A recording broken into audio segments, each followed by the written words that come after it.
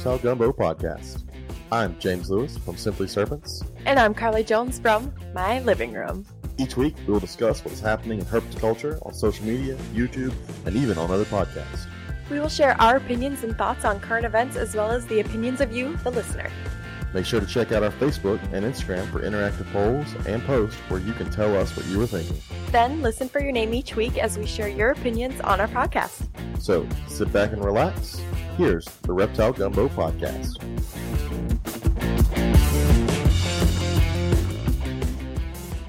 Welcome to episode 13. Lucky number 13. It's going to be a little different this week. I've got two, guest co-hosts. Carly couldn't make it. She's got a lot going on right now. She's very busy with this whole coronavirus. So I got Ryan Cox to fill in for Carly. So that's big shoes there, Ryan. No, they're not. They're tiny shoes. It's a big crop top you got to fill in. Ooh, I look good. Oh. And then our co-host for the week, our guest co-host for the week is Amanda Rua of Rua Colubrids, Rua Colubrids. I don't care. It's however you pronounce. How do y'all pronounce it, Amanda? I'm just happy you got my last name right. Like, that's epic. It's 3 letters that baffles everybody. I'd say Colubrids. See, I'm always used to saying the Ruas. So right now, when we scheduled you, you're like, all right, so this is when I work and this is when Dallas works. It's like, no. I want just you. Dallas can have his own episode later on. I want Amanda to have her own episode. Dude, I didn't even tell him for like 2 days, and he saw that I had a message, and he was like,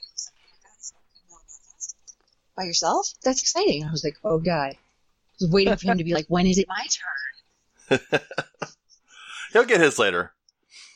But, so this week we got several things I want to discuss, but the first thing I want to bring up is for our good buddy Joe Phelan over at Port City Pythons or Port City Pets or From the Ground Up podcast, whichever one you want to know him from. But coming up this weekend, Saturday, May the 2nd, he is doing something amazing called CritterCon Live. Because of the coronavirus, a lot of these outreach programs, these reptile outreach programs, haven't been able to do any shows, do any events. And they still have the animals. They still got to feed the animals. They still got to take care of the animals. And it hurts. It hurts the pocketbook when you don't have an event to help pay for food. And so what he's going to do is he's putting on this 100-minute long event Saturday. You pay $5 for a ticket and it's online. And each of these groups, we've got, Crosstown Exotics, we've got Roaming Reptiles, Coal Black Exotics, and even, Snake Discovery, big YouTube stars, Snake Discovery. They're going to be doing 20-minute education programs with their animals online. Have the whole family pile in front of a computer or put it up on your smart TV. And it's only $5. And if you can't catch it live, if you pay the $5 for the ticket, you still have access to the video later on. So you can watch it at your leisure. But it starts at 5 p.m. Eastern on Saturday, May 2nd. For any information, you can email info@portcitypet.com. We put the flyer up on our Facebook page. You can find it in several other groups. We've posted it in there. It's a very good cause, and it's going to help out these folks that they haven't been able to go out and spread all their information and their love for reptiles because we've all been stuck at home. And so I encourage everyone to go out and do this. It's like I said, it's only $5.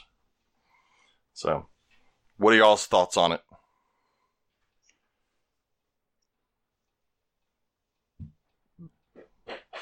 Uh-oh.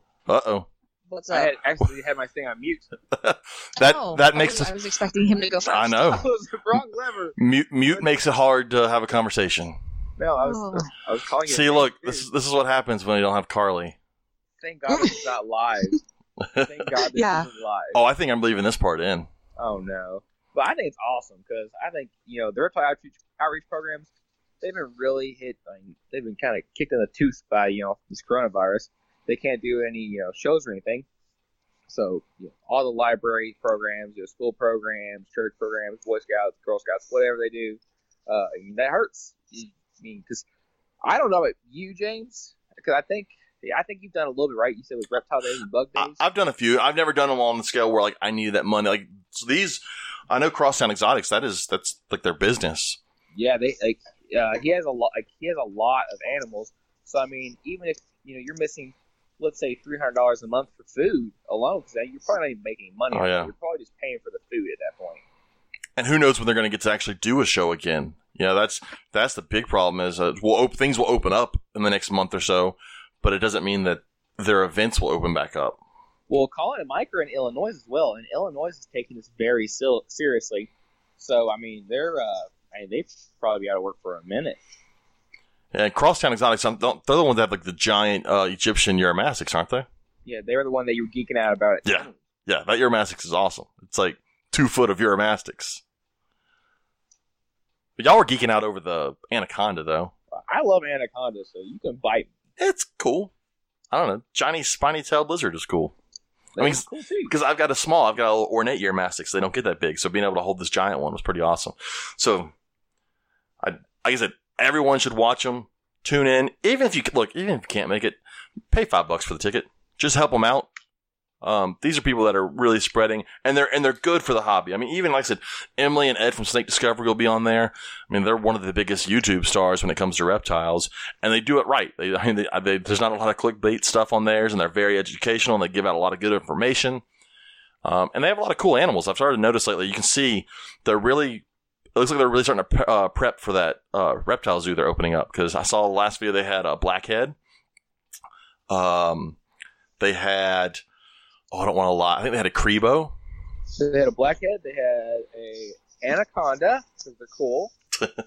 She had her scaleless Texas rat, it looked like, at one point. That's big, too. It's also weird that it's just a chill Texas rat, which terrifies me. I want to make sure everybody go. I know they're talking about it on every other reptile podcast. It's he's done a really good job, Joe, putting this together, which is funny because it's not really to benefit him. He's not an outreach program. But he saw a need, and he's going to try and help fulfill that need. So, again, it is next Saturday, which is May 2nd. If you're listening to this in 3 weeks, you missed it.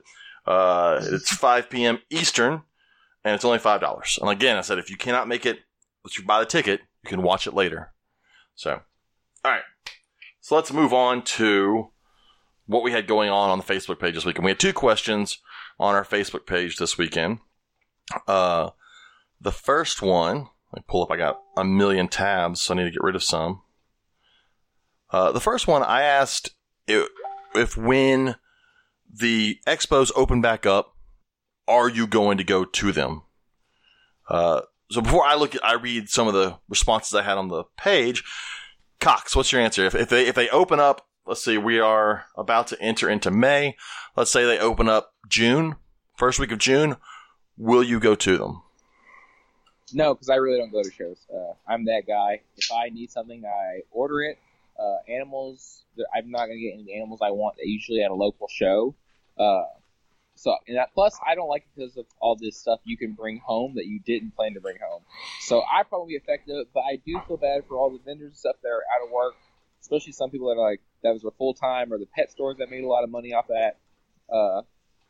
But just me personally, I still won't be going to them. So let me ask you, if you're not going to them because of the virus, you're just not going to them because they're not your thing in general. Yeah, I just don't go to them in general because, of all the stuff you can bring back home from them. Yeah, I get that. What about you, Amanda? Well, we've ended a few shows. We've ended, 2 shows? Next to me. But I don't think that we'll go back once everything opens. Nobody wants to give me 6 inches of space, let alone 6 feet of space in public. And I like my space even before all the shenanigans started. So, and Alabama's not taking this seriously at all. So, we probably gave it some time, probably a couple months before we go. We've got one show that comes, I think he comes through every other month to Coleman. Yeah. So, we'll see how a few of those go. But I've got, well, I do a lot of the herp shows, and they all got moved back several months. And I know the first one I've got planned is, I think, the first weekend of June, and then I've got another one planned second weekend of June. So I will be doing them. I will be very careful about what I touch and about all that. But I do understand folks not doing them. Looking at some of the responses we had here, my wife responded on here. Of course, she's my help when we go to shows, so she kind of has to go with us. But we have questioned about taking our daughter to them, so we don't really know if we'll take her. So that's one thing we worry about. Several of them, Lori Torini says she'll wait. Ryan Goslow said he'll wait. Scott Borden's kind of like you, Ryan. He says he didn't go very often before, so it didn't really matter. Dallas said that he was hoping to go to Daytona, so that would be y'all's first, I guess, big one, but that's not till August. Well, I've already booked the hotel for that, so we're just hoping we don't have to cancel so we can have a vacation. Yeah. Well, I'm curious about Daytona's. Actually, they canceled Tinley again. Yeah. So there will be no more warm Tinley probably this year.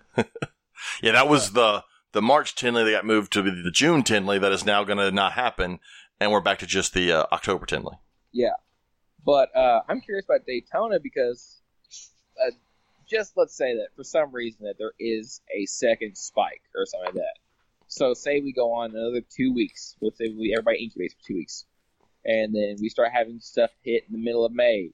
And people don't take it seriously. Do you think it could run through? 'Cause, June is not that far off. In August, really, hell, we're in April now, almost done with it. That's not terribly far away if you think about it from that standpoint. Yeah. I think the problem is we don't really know. We just don't know in general.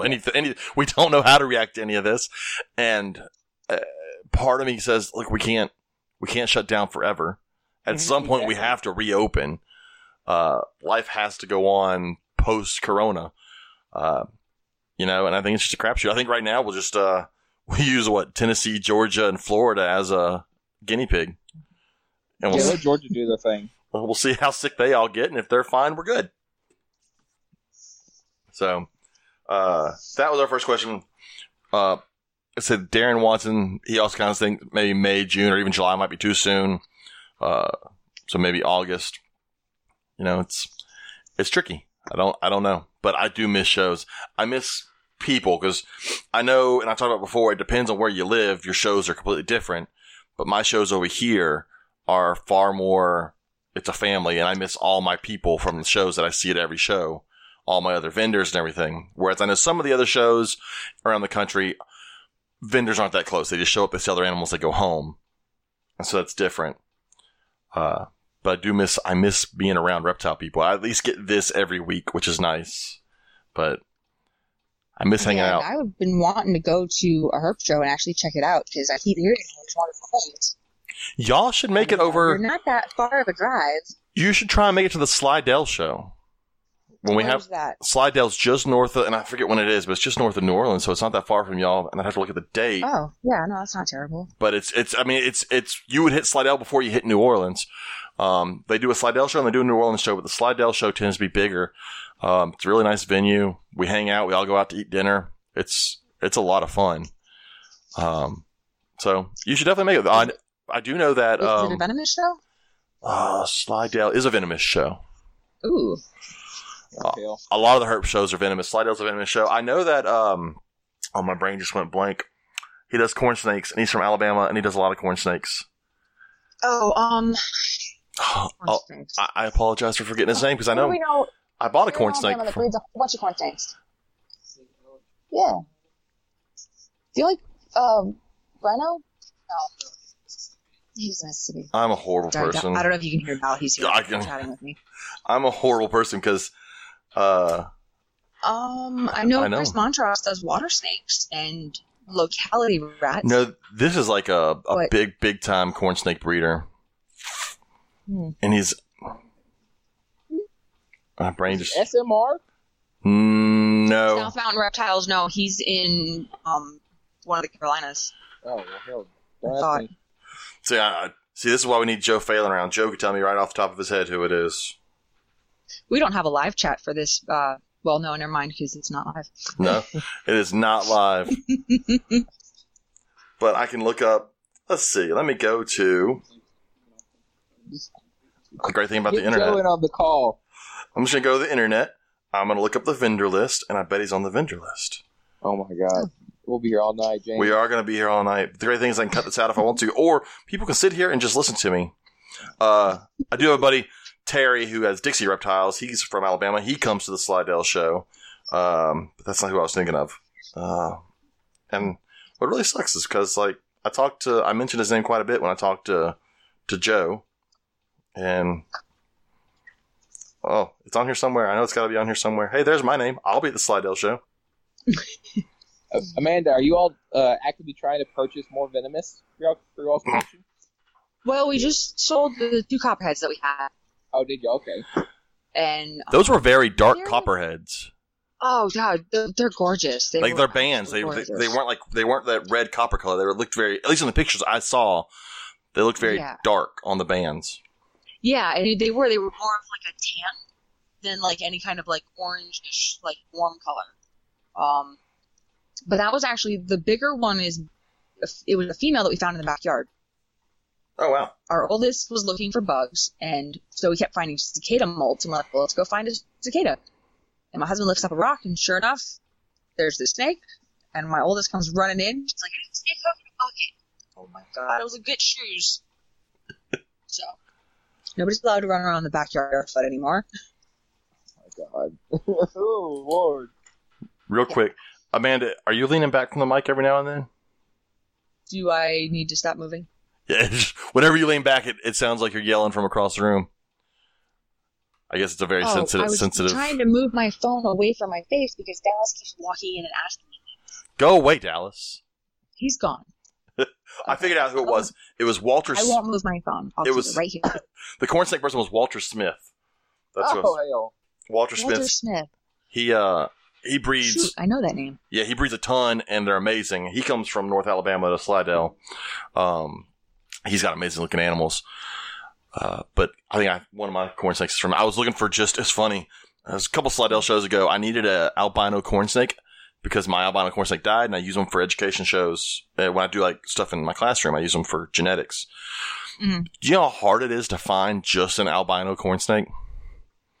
It's nearly impossible to find something that is just an amelanistic corn snake. And that's it. Like this one's amelanistic, like het blood red, het something else. I'm like, I just needed an amel, but they don't exist. Yeah. Corn snakes, dude, there are no single gene corn snakes anywhere. No, like even my amel, she's het for like 6 different things. Yeah. It's like ball pythons.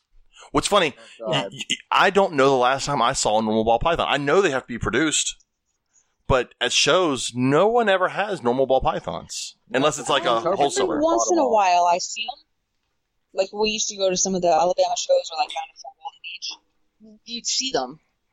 But it was like 2. I never see them on breeders' tables, though. I always see them on reseller or wholesaler tables. Oh, yeah. But I never see, like, the breeders like, we're not going to sell them. I'm thinking, shit, if you had just a rack full of normal females and you produced, I mean, they're $20 a pop, you could sell normal ball pythons at every show at $20. It's just you gotta be willing to do it, and I guess you gotta figure out financially if it's worth it. I guess, but it's just crazy. You don't see them, and I feel like some people just need a regular ball python as a pet. I mean, I mentioned multiple times I would love to have just a normal female ball python as a pet. One, because for some reason people can have a very big fear of snakes, but ball pythons, they're just so dumb and innocent looking that you can get like a person who's fairly petrified of snakes to be, to pet it, and then they want to kind of hold the tail, and then 2 hours later they're sitting there talking to you, smiling ear to ear while holding this ball python. So I'd like to have one for that.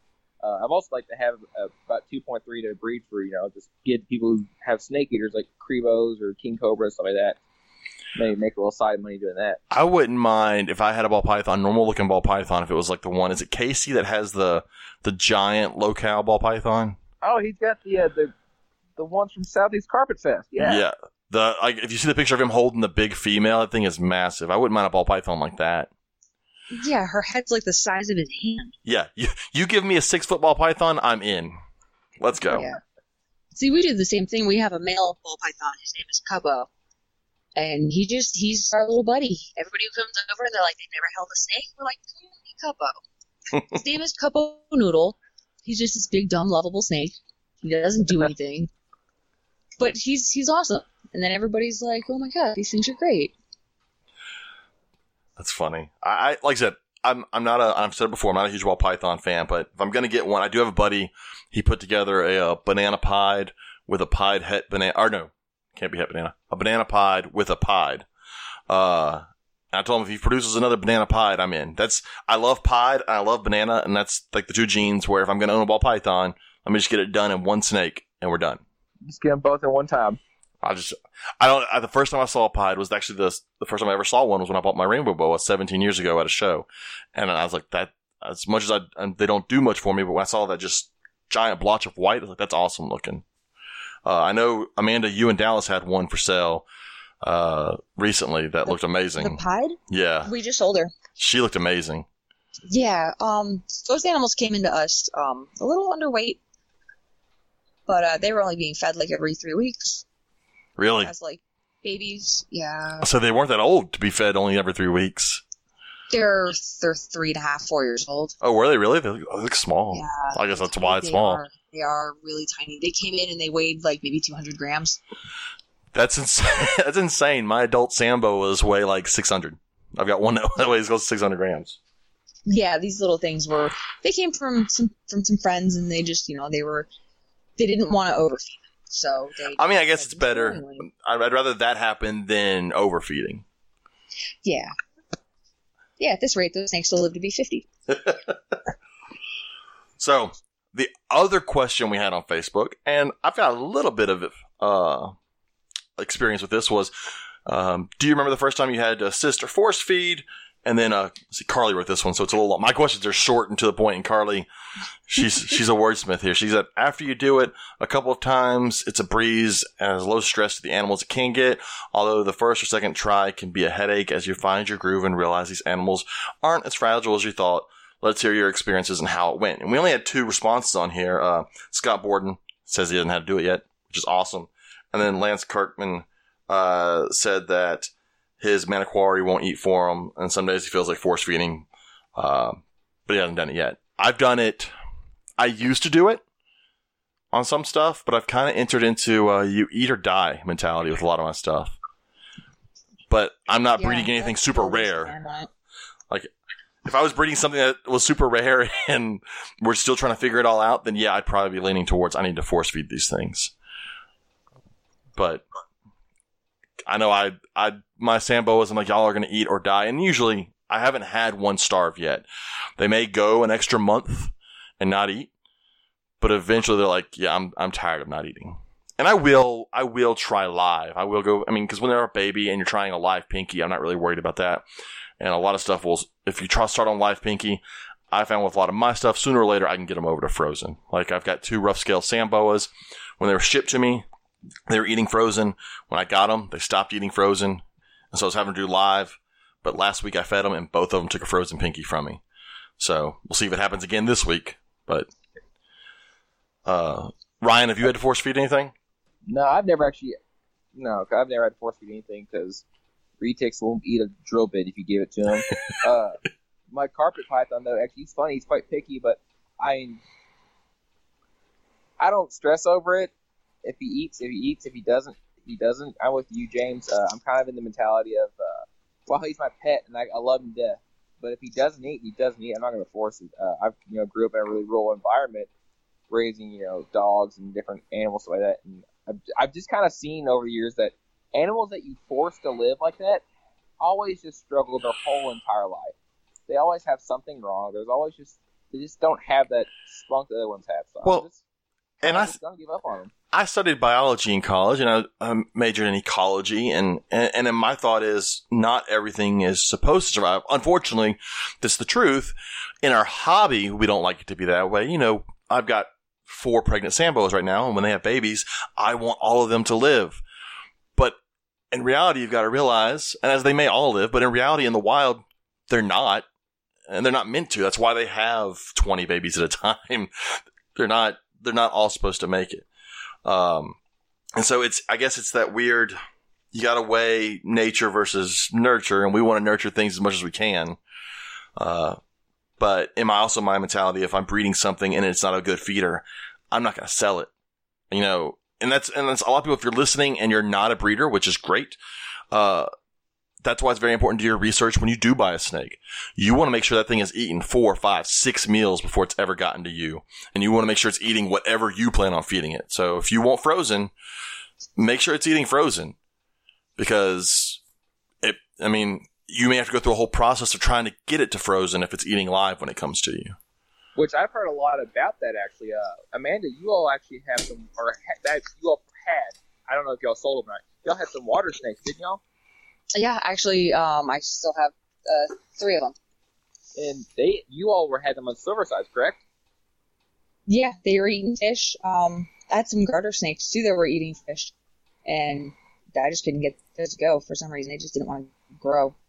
The water snakes, though, I got them. They were eating fish, and then they were eating pinkies that were covered in fish, and now they just take pinkies, no problem. And that's another thing is, in our hobby, we want everything to eat mice and rats. And water snakes, we know, eat fish by nature. And so it's not saying they shouldn't eat mice. You can get them like you did. But if someone gets a water snake and they go, this thing won't eat a mouse. Well, yeah, millions of years have said it doesn't want to eat a mouse. So it's going to take some time. That's like a lot of issues that we have with some of these snakes. Like I love viper boas, but they naturally want to eat lizards. And as much as I would like to get viper boas, sometimes you have to struggle through that whole scenting, going through that process. And it's just a matter if you're willing to put that time in. So I love chondros. Chondros, yeah. Poor Justin. I remember when I first got into snakes, people used to talk about jungles being picky eaters and having to feed them like 15, 20 mice at a time, adults that they could never get on rats. And I used to think, that's insane. Like, either it eats the rat or it starves. Stop, like 20 mice, having to feed something 15, 20 mice in a sitting can't be good. Ooh.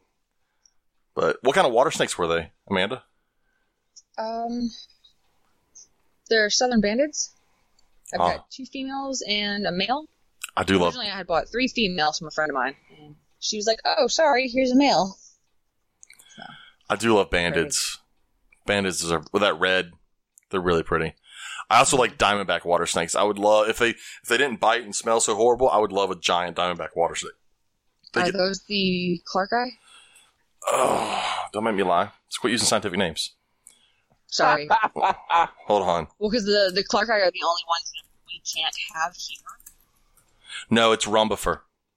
Oh, the rhombifers. Okay. But they get massive. Like they can get like 6 foot long and thick. I've seen some in the wild, and they're big. Because normally I see like yellow belly water snakes, and they're never really that big when I see them. And I've seen some bandeds, but the diamondbacks are massive. I've heard Montrose talk about how he's being captive bred, born bloodlines or whatever, that they're not bitey at all. He says they stink a little bit, but that's because they're big colubrid colubrids, they're going to call them, running around a cage. Well, I was doing a show once, and this girl, she had to be, I don't know, 12 maybe. Was looking at one of my Sambos as a possible pet. I was asking, do you have any snakes? She had, I think it was a banded water snake as a pet, and like she had video of her holding it, feeding it by hand. It was gentle as hell. I'm like, that's amazing. First off, this little girl is properly taking care of a water snake. Second, it's not biting her. Like, that's all I'm used to. Like, yellow belly water snakes, every time I'd have to remove them from the zoo, did nothing but bite the whole time. But this little, like, 12-year-old's taking care of that's her first snake was a water snake she found. So I thought that was kind of cool. And she was doing it right. I saw the setup, saw the pictures, saw the videos, and she was doing it right. She had done all her research on it. I mean, she was probably better prepared to care for that water snake than most adults are to care for the first ball python they bought. So that was impressive. It really is when you see some of these kids that like they come in and you ask them questions and they have all the answers. You're like, oh damn, this kid actually researched. And then like this adult walks up and goes, like when I had red tail boas for sale, and they go, is that a retic? Oh damn. Oh shit. So. So that was our force feeding. And Amanda, you said that y'all are also on the line of not really force feeding, right? Yeah, I worry that it's going to stress out the animal too much because they've got to use so much energy to process that meal. And you're dealing with such small animals. Yeah, you don't. There's nothing small. I mean, unless I chop off tails of no. We've had I find that the lavender gene of the corn snakes, some of those, they just don't want to eat. I think we lost 3 out of, the 5 that we had. Oh, because man. they would eat And then all of a sudden they would just regurge. And we're like, all right, well, we'll wait a couple weeks and we'll try feeding again. And then they were just not interested. Man, that sucks. I just, you know, and it's one of those things, and you hear people argue both sides, but I still feel like feeding behavior is something you can breed. Like, if you have a strong feeder and you breed that, you have a better chance of those babies being strong feeders. And I feel like if you have a weak feeder and you can get it to adulthood and breed that, it's a possibility that their babies could be weak feeders. Like, these are things that I think nature weeds out on its own that we just kind of keep in the bloodlines. Because that one, our mentality. Well, yeah, that one tricky feeder was worth $500. We're not going to let it die. But the $20 one ate right away, and it was great. So it's well, and it's our responsibility to make sure that we're putting out quality animals. Yes. So, you know, if I'm purchasing snakes that don't want to eat and are hard to get going, well, you shouldn't be doing that. You know, that $500 snake that doesn't want to eat, all right, sorry, no, you're going to get buried in the dirt. You know, the $30 snake that eats, well, raise that up, breed that, it eats. Yeah. You know, if somebody's going to buy a pet, I want it to last as long as humanly possible for them. Well, that's why it's vitally important for anybody buying an animal. Do your research on the breeder. Make sure they're trustworthy. Because there are a lot of people that out there will tell you, yeah, it ate 4 times. And then it hadn't touched food since it was born. Unfortunately. So, I mean, and nowadays, with the curse that Facebook is sometimes, it's also a great place. If you have a question about a breeder on a species, and I'm going to hit some topics on that later on a video I watched, but you can find out about that person from someone. You know, and sometimes it's a little harder if they're a new breeder and it's their first clutch or litter, and it can be a little tricky. But you can do some research on what they've posted online before and kind of get an idea for that person too. You can Facebook stalk them. It's cool.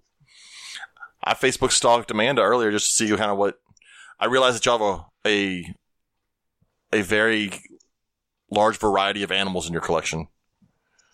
Yeah, we're working on kind of slimming it down and focusing on what we really, really want to have.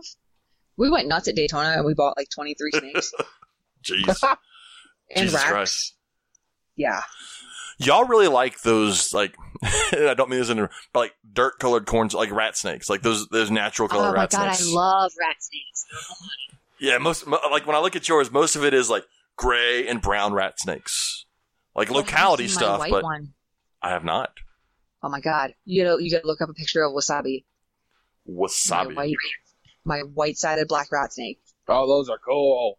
Oh, God, she's so pretty. And I finally found a male. I believe Chris Muller. I'm not sure how you pronounce his name. But he has a male that looks just like her that he's going to send to us once the shipping shenanigans calm down. Oh, God. Oh, yeah. I'm going to make lots and lots of little white babies. Oh, you'll have to give me some. Because I like the white sides because they look awesome. But also, I found out listening to one of Joe's podcasts, God, I don't even know how long ago it was, that those actually originated from the county above mine in Kentucky. Well, that's cool. The first one was wild caught in Jefferson County, Kentucky, apparently. Are you talking about the white-sided or the calico? Ooh, if I was white-side, maybe. No, from what I understand, the white-sided was in Ohio. Years and years and years ago. It would be a Buckeye. Because my calicos are from Jefferson County. Really? Oh. Yeah. Now I need 2 of them. I will be the white sides, but now I will be producing calicos next year. That's my long-term project. Is I have the 2 of them. They've been in a 4x2x2 like terrestrial and arboreal setup. Oh, that's cool. They've lived together for the last 2 years of their life. Now, you cohabitated them their whole life, you said, right? Yeah, they were maybe, I think, 6 and 8 months old. Oh. The male's younger. Uh-oh, Facebook police are going to come after you. It happens. Now, they can fight me. Have you been brumating them like every winter or so like that, or do you just let them go and you're going to brumate them whenever you want to breed? Because I bet you want to do that with my gray rat snakes. I don't. I mean, everything stays the temperature that the house hits. Okay. Some of our winters get down to 50, and their heat is only on a 12-hour cycle. They only have heat for the day. Oh, okay. So, and they're in our reptile room is actually like, because this room's like 12 by 18. So.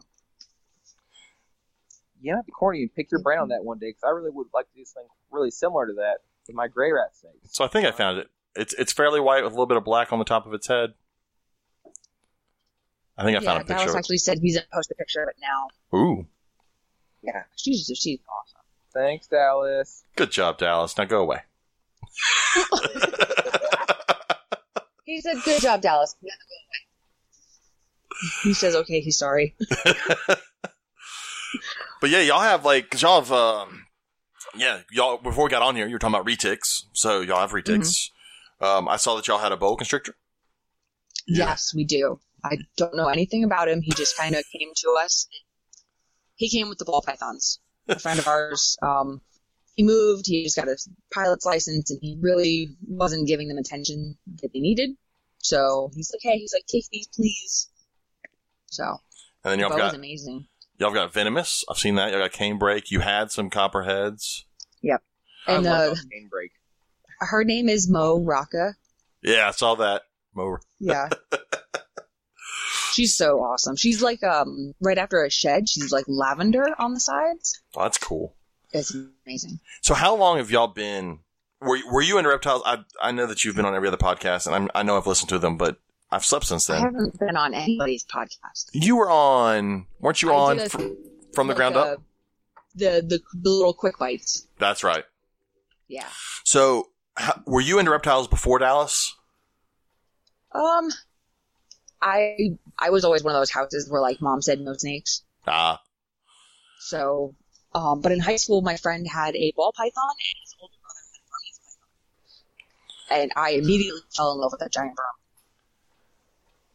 And then Dallas has always been into on the back burner. Dallas, he got into snakes about the same time that I was like, hey, we need a low maintenance pet.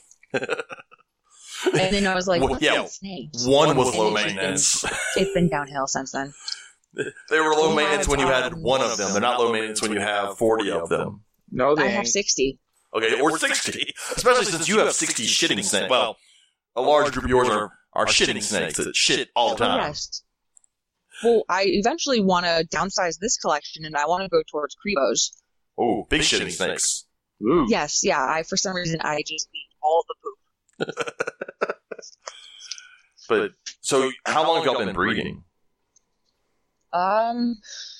We've really only bred that. We had the one pair of our original corn snakes that we bred, and then realized that that wasn't really the pairing of we wanted. They just made normal tesserae. Yeah. With, like, head for hippopotamus. So, we sold those to a friend of ours. And then, we picked up the Kisachis, which those will be going next year. I love that you call them Kisachis and it just pisses Joe off whenever I say it. Oh, yeah, for sure. So, Kisachi. I love it because, like, I can drive 5 minutes away and be in Kisachi. So I'm like, fuck it, I'm calling them Kisachis. I live here. So. Yeah, and I guess Joe got a whole bunch of them, too, which is pretty cool. I never knew about them until... So I got a job at the zoo here in Louisiana. I moved to Louisiana, and they had a corn snake on exhibit. And I'm almost positive it was a Kisachi. Because this thing was the biggest corn snake I'd ever seen. And for the longest time, I was like, it's got to be a hybrid with, like, a rat snake or something. Because, I mean, she was easily 6 foot and thick, but, like, dark brown. And then I started looking at some of the adult pictures of the Kisachis, and I was like, yeah, this has got to be what that is. It's got to be that. And knowing that it was most likely locally caught and brought to the zoo, I'm like, it's got to be. Because it's not what I think of when I think corn snake. You know, it wasn't red and orange, and so. But she was big. She would eat medium rats. No problem. Jesus Christ. No problem. I mean, like, without a lump. Wow. So. But that was, yeah, she was big when I got there. We used to have 3 Texas rats, Western rats, whatever you want to call them, but, like, they were each almost 7 foot and pissy. Yeah. They were fun. We had 2 Texas rat projects and Baird's rats. Bears? You sound like Justin. What? It's his fault. He mentioned birds, and I was like, oh, Amanda goes, wait, did you say that ends in rat snake? I need that. Exactly. I'm surprised, and I guess it's because I don't know how they are at feeding and all, but like the green rat snakes they have out west, I'm surprised those aren't worked with more in the hobby, because those things look awesome. They're green. One thing is the hobby loves green snakes, and we have one in America. It's a green rat snake. Yes. Google green rat snakes. You've never seen green rat snakes? Well, I mean, I've got one that's greenish. His name is Cilantro. No, these are green. Oh, the western green rats are cool. They're okay. I have to see this, so I'm not really sure what's this. Yeah, at one point we had every rat snake except for the greens we didn't know existed, and the fox snakes. Fox snakes are pretty. Yeah. They have a lot of color. Did y'all ever mess with it's a dirty rat snake? Pecos? I did actually. We had one for a little bit. I don't think we were keeping her right, and then a friend of ours picked up a male that looked just like her, so we sent her over there. So, all right, we went off talking about rat snakes. Let me try to get back on topic. It's a wonderful tangent. I know. Well, we're on retics now. I heard that. No, forget retics. So one thing I do want to talk about is a couple of things on the website before we move to like some YouTube stuff from this week. But one that I shared on the Facebook page that I thought was very interesting was the title was "Time to Kill Off the Term Brumation for Hibernation in Reptiles." And I read that, and it's a little tricky to understand, but the idea of brumation was that, I don't want to get it wrong, they shut down. Well, there was a difference. There was a difference between shutting down because it's cold and shutting down because that time of the year you shut down. And basically you're saying for whatever we keep calling brumation in snakes, it's truly hibernation. And we can quit using the word brumating. But if you want to read it and it sound a lot smarter, go read it. It's on our Facebook page. But I read it through the first time. I was like, that's kind of interesting because you always hear brumating gets thrown around a ton. Not so much with my snakes because I got boas. We don't brumate shit. But you've got rat snakes and corn snakes, and so I'm sure y'all brumate those guys, or at least, I don't. You don't? See? I don't do it either. I don't do it with anything. Yeah. I'm one of those oddballs. I mean, I cohab things. I don't brumate. I mean, they're coming to take your animals away from you, Amanda. Pitchforks and fire. Monsters. Just monsters. Like I said before on episodes, it's brumating or hibernating scares me with things like the Brettles or the Black Russian, sand boas where you have to drop them down into the 50s and 40s. Like that whole idea scares me. And living in the South, and you know this because you live in Alabama, we're about the same. We don't really have like brumating weather. So if you're going to brumate something, you're going to have or hibernate something, you're going to have a refrigerator. Cause, Joe before has been like, well, it drops down into freezing down there. I was like, yeah, it drops down into freezing. And then, so it could be 30 degrees in the morning and then 80 degrees in the afternoon. I was like, it doesn't work. I'd have to have something to put them in.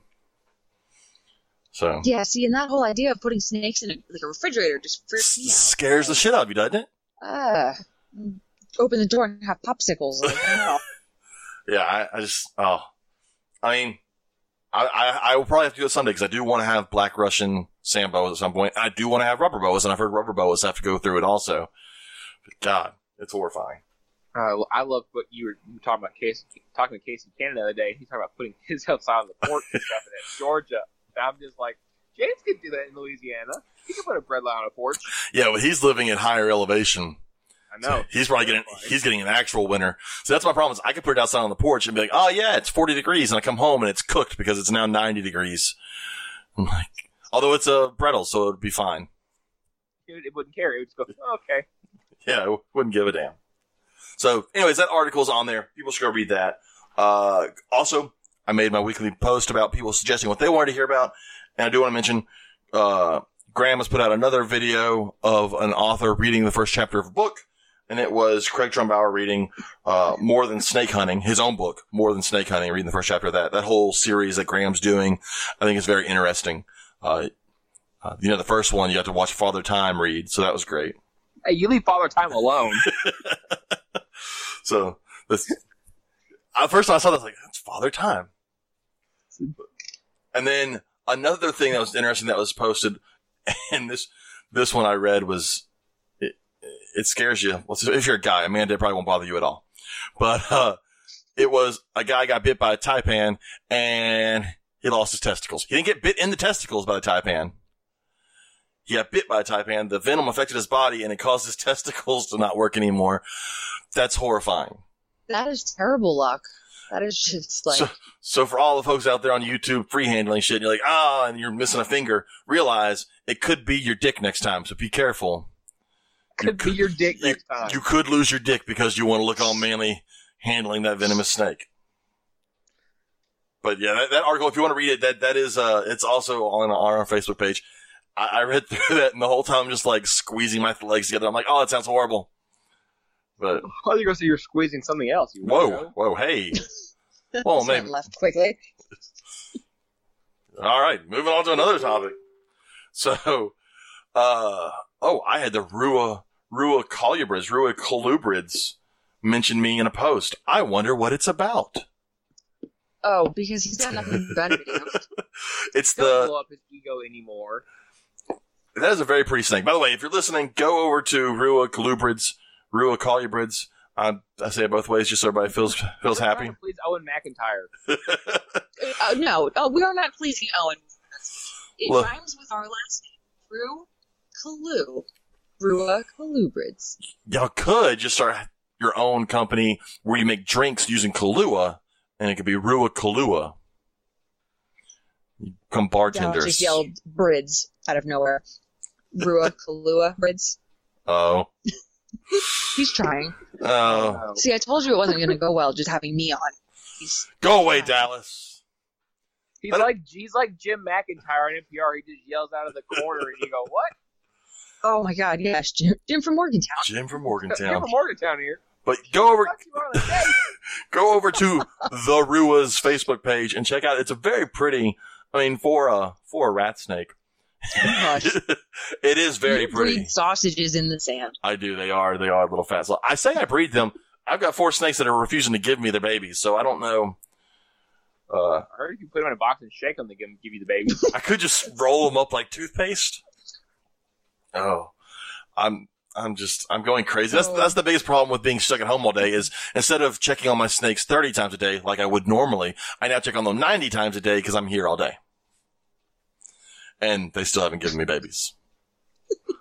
That's probably why, because there's some giant staff looking at it. That's probably true. Every time they're like, I'm going to go, oh shit, what's that? Oh, fuck, it's gone. So, they'd be correcting in Jurassic Park. Like, what the hell? Alright, so, I think I'm good. Now jump to what I saw on YouTube this week, since we covered what happened on our Facebook page, and we talked about rat snakes, little dirt-colored rat snakes. Lovely dirt. I did catch so I caught a wild gray rat snake when my parents lived in Tallahassee, Florida. In the yard, there was this like 3.5 foot wild, gray rat snake, and it was so calm I was able to pick it up, get lots of pictures, and that was one of the prettiest gray rats. It was this light gray instead of like that dark, like muddled gray you get in some of them where the black starts to mute into the gray. This was very crisp. If I could ever find one that looked like that again, I would probably like it. It was very pretty. But then I moved out here, and all of our rat snakes want to kill you. Oh, what's like, well, you might like Onyx, the one we just got. Dallas found him. He's gorgeous. He's gray and black and just a little bit of white. And he's like 6 feet long, and he's straight out of the wild, and he's handleable. Yeah, that doesn't happen with 6 foot Texas rats. No. I have little tiny Texas rats, and they're spastic. Man. I just remember used to having to handle those like 7-footers with a hook. I'm like, this has got to be what it's like handling a like pissed off like taipan or cobra or something. Like it's just coming at you, and you're just trying to keep it away from you the whole time while holding onto the tail. Right. But they used to be fun. You could just chunk like eggs in there, and they would just eat the eggs. That was always fun. I've been wanting to do that. I've been wanting to get quail eggs to feed to some of the snakes just to see. Oh, we used to feed full-grown chicken eggs to the big ones. I had to go remove one from someone's house once because it was in a chicken coop. And when I got there, they'd already hit it with a shovel and like half the skin was peeled off. But they were like, you don't see the chicken it tried to eat? And I'm thinking it was like a little tiny banty chicken, a small one. No, it was a full-grown chicken. It killed a full-grown, and this snake was only like 3.5 foot long. It's like vicious. And it killed a full-grown chicken. So they will try. So YouTube, moving to YouTube. One video I saw this week that I liked, and of course I mention all the time, and we've had him on the podcast, was Wiccan's Wicked Reptiles. Had one on, title was Turtles Do Not Make Good Pets for Everyone, which I believe is a 100% true title. I need people to realize I did not say turtles don't make good pets. They just don't make good pets for everyone. They're terrible. They are. I remember as a kid, I loved reptiles, and my parents, they bought me a radiator slider, an adult radiator slider, and it wasn't until I got home we looked at it that we realized, one, it was missing a back leg, and in the spot where the back leg was supposed to be was a giant leech attached to it, so it was obviously a wild caught just radiator slider. And then we ended up just putting like in a 10-gallon tank on the back porch. Like, it was horrible. And I think back, like, that poor fucking turtle. I think we ended up just letting it go. Which is also, I guess, up north that's horrible, but down here we have radiator sliders everywhere, so like, no one's gonna notice another radiator slider. But that happens to a lot of turtles, unfortunately. They either die, or a month into it, people realize, oh man, that tank smells horrible because you didn't put a filter on it, and you just let it go. And so, I watched the video, and there are a lot of turtles that I think are very, very cool. But I know I don't have the time to care for a turtle, the time to clean and deal with all the filtration, because I think mata-matas are amazing. And I would love to have a mata-mata. But that's a big turtle. You know? Have either one of y'all had turtles? Dallas hatched out some eastern box turtles last year. See, that's cheating, though. Those aren't really... I mean, they're turtles, but they're turtles disguising as a tortoise. That's a damn terrapin. It's pretending to be a tortoise, really. I mean, it's like, I'm going to hang out on land, and I'm going to grow this highly domed shell, and these big elephant-like legs, but you're going to have to call me a turtle. Yeah. I did have a box turtle as a kid. I remember putting a bingo dot on the back of it. Cause my mom played bingo and had a pink dot on it. I remember outside playing with them. I put it down in the grass. I ran inside real quick to grab something, came back out, and it was gone. And my mom probably spent the next hour and a half searching the woods behind her house trying to find this turtle. She never did. But I love box turtles. But it's tricky. You gotta be careful because like some box turtles you can't have, some you can't have. And then I think you have to have like a fishing license for some of them if you want to own it. But those are cool. Yeah, in Alabama, the box turtle, it's like one per family or something ridiculous. Yeah. It's tricky. They're cool. They're interesting because as tortoise-like as they are when they're older, you know, eating mostly vegetation, and they look very much like a tortoise. As a baby, they like water. They eat worms and insects for the most part. They're very turtle-like as a baby. And they're cute. They're not as domed yet when they're hatched, and they're cute little babies. I would suggest a box turtle is a good pet, as long as you do it legally. Don't break any laws. But I think box turtles are good.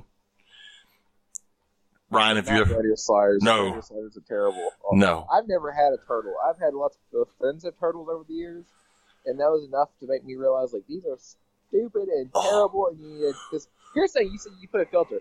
No, you need like a 50-gallon filter on your 20-gallon. Yeah, you need a big canister filter. Gallon on the 75-gallon because they poop so much and they smell terrible. But for the person that's willing to put the time in and the money into a turtle, some of those species can be amazing. I mean, because was it Waterland Tubs makes amazing turtle tubs that are I don't think they're still around. I know they were around for a while. I haven't looked into turtle tubs in forever. But you know that like they're 1/4 land, 3/4 water with a big ramp, and you can they're really cool. And I've always thought I worked with them when I was at the zoo. Diamondback terrapins are awesome, and they've kind of grown in the hobby. As long as they get taken in legally, because I know there were some issues with people illegally taking Diamondback terrapins. Oh my god! But Diamondback terrapins, for me, as far as turtles, have the most. They have them. My brain doesn't want to work. But their faces, when they look at you, you can see that they're looking at you and they don't look like they're just floating around in the water, shitting all over the place. Whereas a radiator slider is just floating around in the water, shitting all over the place. Well, it's also because Diamondback terrapins are also blue and cool. They are. And they come in so many different patterns. Depending on where you find them in the U.S., there's a lot of different patterns. But they have a lot more character. That's the word. I was like, for character. I didn't realize they ranged as far as they did. Oh, yeah. All the way up to Delaware and all the way down here to Louisiana. We were watching, me and Kara, my girlfriend, were watching a video or documentary on Netflix. It's like Earth at night, like Night on Earth or something like that. It's like a nocturnal animal documentary on Netflix. It's really well done, and surprised it's not narrated by David Attenborough. Shocked me.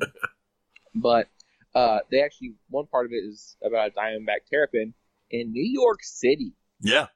Like, it's like a 4th of July, and it's like trying to like find a place to build a nest, but all the fireworks are disturbing the terrapins so much now. I think that's where the guy got busted. He was up there, and what he was doing was he was going out and collecting all these pregnant females, bringing them back in, injecting them with Pitocin to get them to lay the eggs, and then selling off the adults and then selling off the babies. Oh. And when they came to his place, they busted his place. They realized he didn't have any like true setups for breeding pairs of it. He'd been doing this for a long time. He had been known for being the guy that breeds and sells diamondback terrapins. I can't remember his name, but I think that's if I remember the story correctly. And when they got to his place, he didn't have setups for breeding pairs of terrapins because he wasn't keeping pairs. He was just going out and illegally collecting these females and bringing them in and taking their eggs. Jesus Christ. Which is a shame because like I said, they're a really cool turtle. And again, if someone wants to take the time to set them up, you can have amazing turtle setups. But if you're wanting something with a shell as a pet and it's the first time and you don't have a tortoise, go get you a Russian tortoise. They're far more forgiving. There's no water. Water gets nasty with turtles. I can't express enough how much turtle water smells so horrible. It's raw sewage. It's just horrible. So. That video, I liked it. Again, turtles, it's not as common now. I remember as a kid, when you found turtles all over. I don't remember when they passed the law for it. It has to be 4 inches, I think, to sell. Yeah, 4 inch. I don't know when that passed, but when I was a kid, you'd see turtles all the time in pet stores for sale. The little tiny cute baby green turtles all over the place. You remember this little tiny cute baby green turtle in a plastic, like, tub that had a little island with a little palm tree on it? See, I have never ever seen those because I'd probably been as a kid. I remember it was like the size of a very large soup bowl, and it was in the middle had a little plastic island that came up with a little plastic palm tree, so it could come out of the water and sit on a little island, and then he poured water inside it. It was horrible. But I feel like I've seen that before. You used to see them all the time at pet stores as a kid, but now they're like, we can't sell it unless it's 4 inches because kids put them in their mouths. I feel like that's natural selection. I mean, is that really why it's that size? Oh, that's the yeah. It was because kids will put them in their mouths and get salmonella because they can't lick it once it's 4 inches apparently. But okay. The little ones are a choke hazard also, or they can get salmonella. Or the parent can just not suck. Wow. I didn't even realize that was. We always just assumed that was like an age marking of now they're established. They're a couple inches wide. No, it was just simply so kids wouldn't put them in their mouths. Okay. I mean, you also make me question the pet stores I was around whenever I was growing up. I'm learning a lot about myself right now through this conversation. We just had caiman in the fucking stores around me. I remember pet stores having caiman. I remember pet stores having like big iguanas for sale. Yeah, the big iguanas, and they had would always have it was probably a black caiman, probably. No, it was like a dwarf caiman, quote unquote, you could buy for like $300. Every cage was green carpet. Yeah. AstroTurf, that green AstroTurf. Everyone was green AstroTurf. And it had those, remember the ceramic bowls that would usually, they're like brown or tan ceramic bowls, like a blue line, or they were blue on the inside. Yeah, the blue, it's like brown on the outside. It was that. And then every snake cage, every reptile cage had a heat rock. I remember. Heat rocks. Had the red heat bulbs. I mean, we had a heat rock for my first boa when I was in first grade. But I mean, we didn't know any better. That was what everybody had. That was, if you had a snake, you had a heat rock.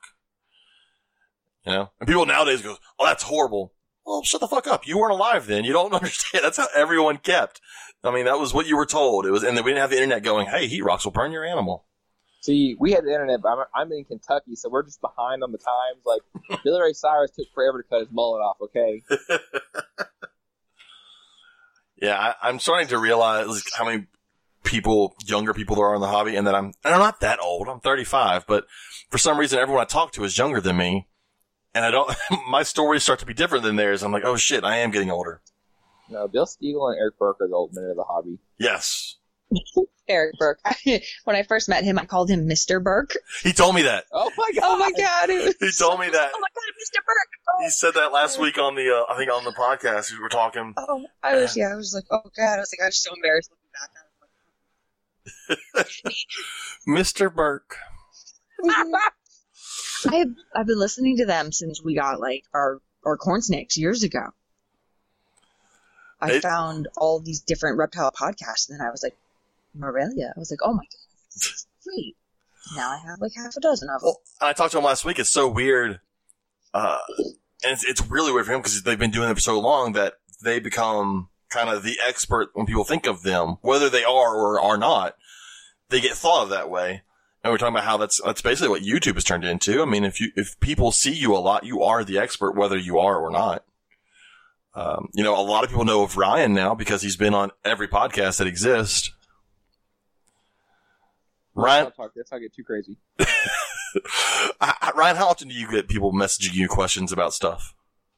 Not really. Usually, I've had a few people. The weird thing is, like, because like every once in a while I'll make a post on my page and I'll share it to like different groups, and I share it to a local group here in Kentucky, and I have people message me from there, and they're like, "Hey, do you have any carpet pythons? Do you have sulcatas?" And I'm like, "No, I don't, but I can point you to someone who does." Oh, well, it's so weird. Yep. If everybody's go listen to last week's episode with Mr. Burke. It was a good episode. Burke. I do apologize to the sound on. Hopefully, the sound on this episode ends up being fine. But Mr. Burke's episode. That other one. Problem on this one is Amanda's volume keeps going down, coming in and out. But that sounds like it's just a connection issue. Yeah, it's because she lives in Alabama, and I'm from there. They're behind too. Yeah, we're slow. Well, dude, I just got a 5G tower literally 100 yards from my house. Oh, that's why you're gonna get sick. 5G, it's gonna kill you. Well, here's the thing. It's been experimented for 2 years now, and I've had 2 bars of internet in our shop where I hang out at all the time, and it got bumped up. It's online today. I got full bars, 5G. Hell yeah, life's good. Hell yeah, 5G and Corona and cancer. There you go. Let's be honest here. We keep reptiles. We're all exposed to salmonella and all kinds of other bullshit all the time. That is true. All right, so the next video I want to talk about. I had 2 videos that kind of went together. Snake Discovery put out a video on how to buy reptiles online. So I want to talk about that for a second, just because I know some people that are listening to our podcast are new to the hobby and they don't understand how that whole process works.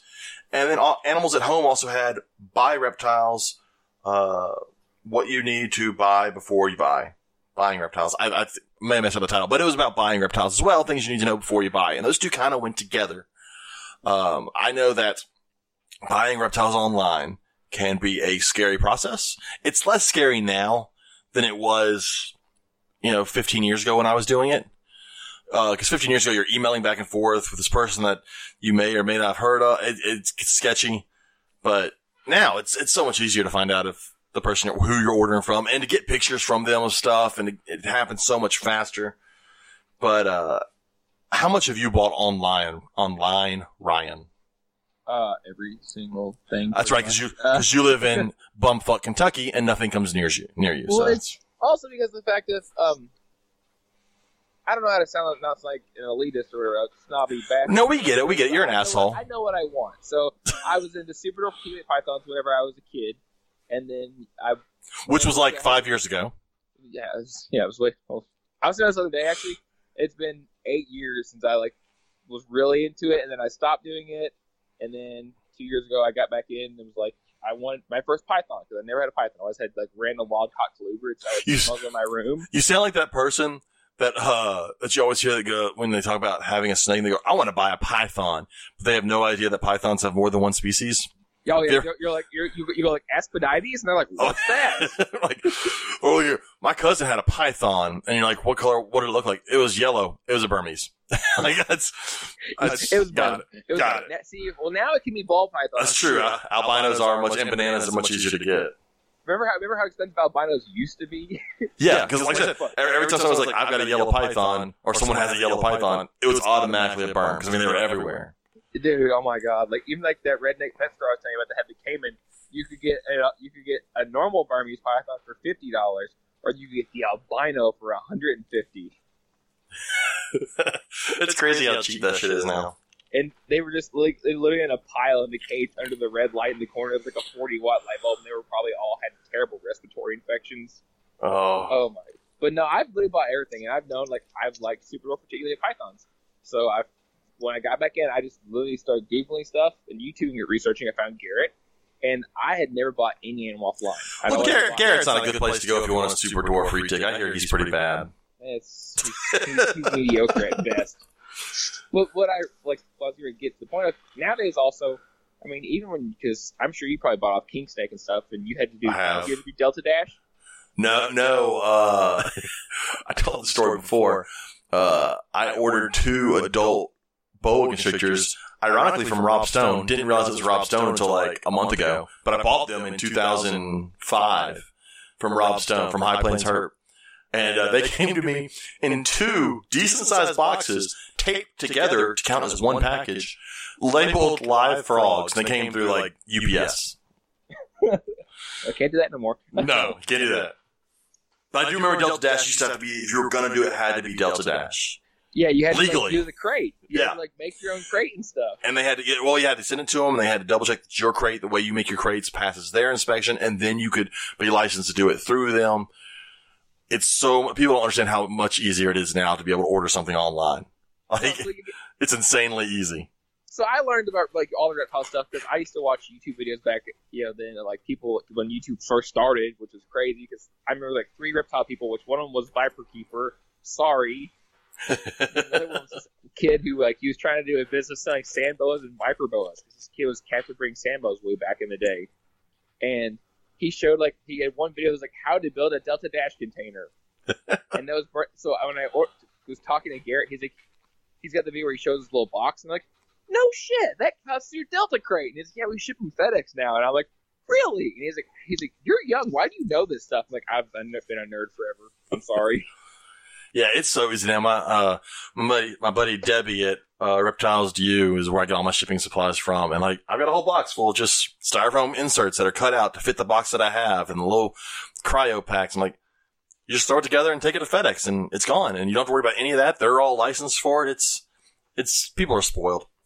They're really, really, really spoiled. It's so much easier now.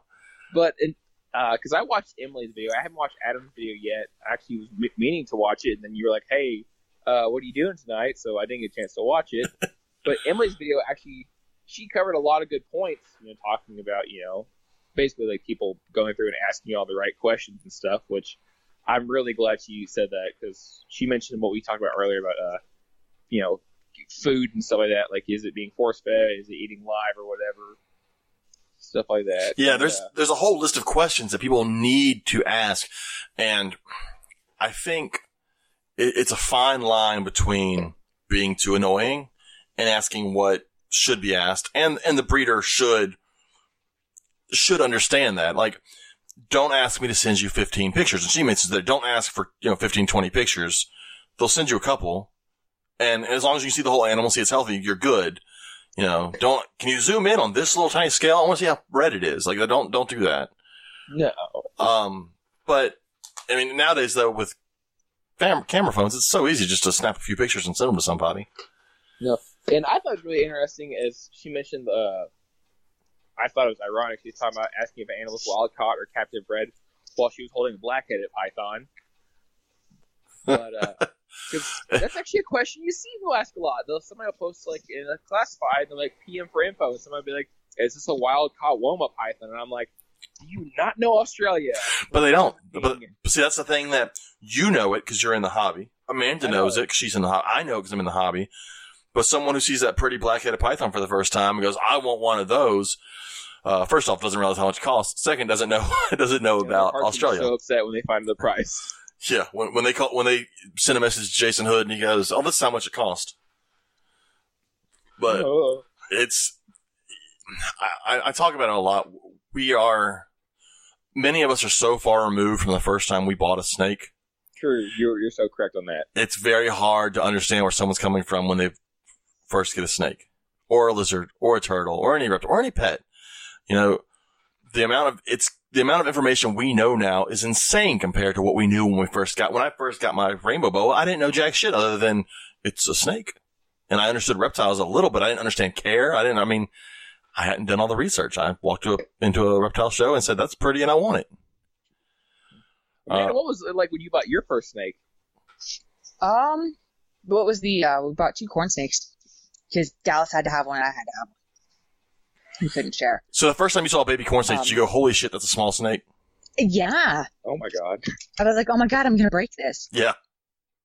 And yeah, we did. We bought 2. We had already set up 2 20 longs and got heat and everything all running for probably like a week. And we were like watching the temperatures and making sure that everything was perfect. And then we were still living in Florida, in Tampa. We went down to Sarasota. And I think we actually bought ours. Was it from Lee? From Lee Abbott? Oh, like Abbott line. Like Abbott. Wow. Yeah, the Lee Abbott, which was kind of disappointing because we tried contacting him like 6 months later, and there was no way to get a hold of him. Yeah. So, I mean, we weren't going to pester him with questions, but we just, wanted to ask a handful of things. But, oh well, we learned. We were trying to figure out on our own via payment. So hold on. You keep your snakes in glass tanks. You cohab. Oh, man, you're not going to get to keep anything. They're going to take it all from you. Right? Yeah, I know, right? Now all I just need to do is post up a free handling video with Mo. Yeah. Be instant famous. But the problem is, you could post a picture of your best looking non-venomous snake. Just in an amazing setup. On a great picture. And then an hour later, you could post you holding a rattlesnake. That's going to get 1 million likes. Yeah. That's the problem. Like, that's so backwards. That's the problem. Like, it could be the most rare non-venomous snake that you have. Like, it could be something that's a super shit. I say indigos, but indigos always get tons of likes. But my black Kisachi.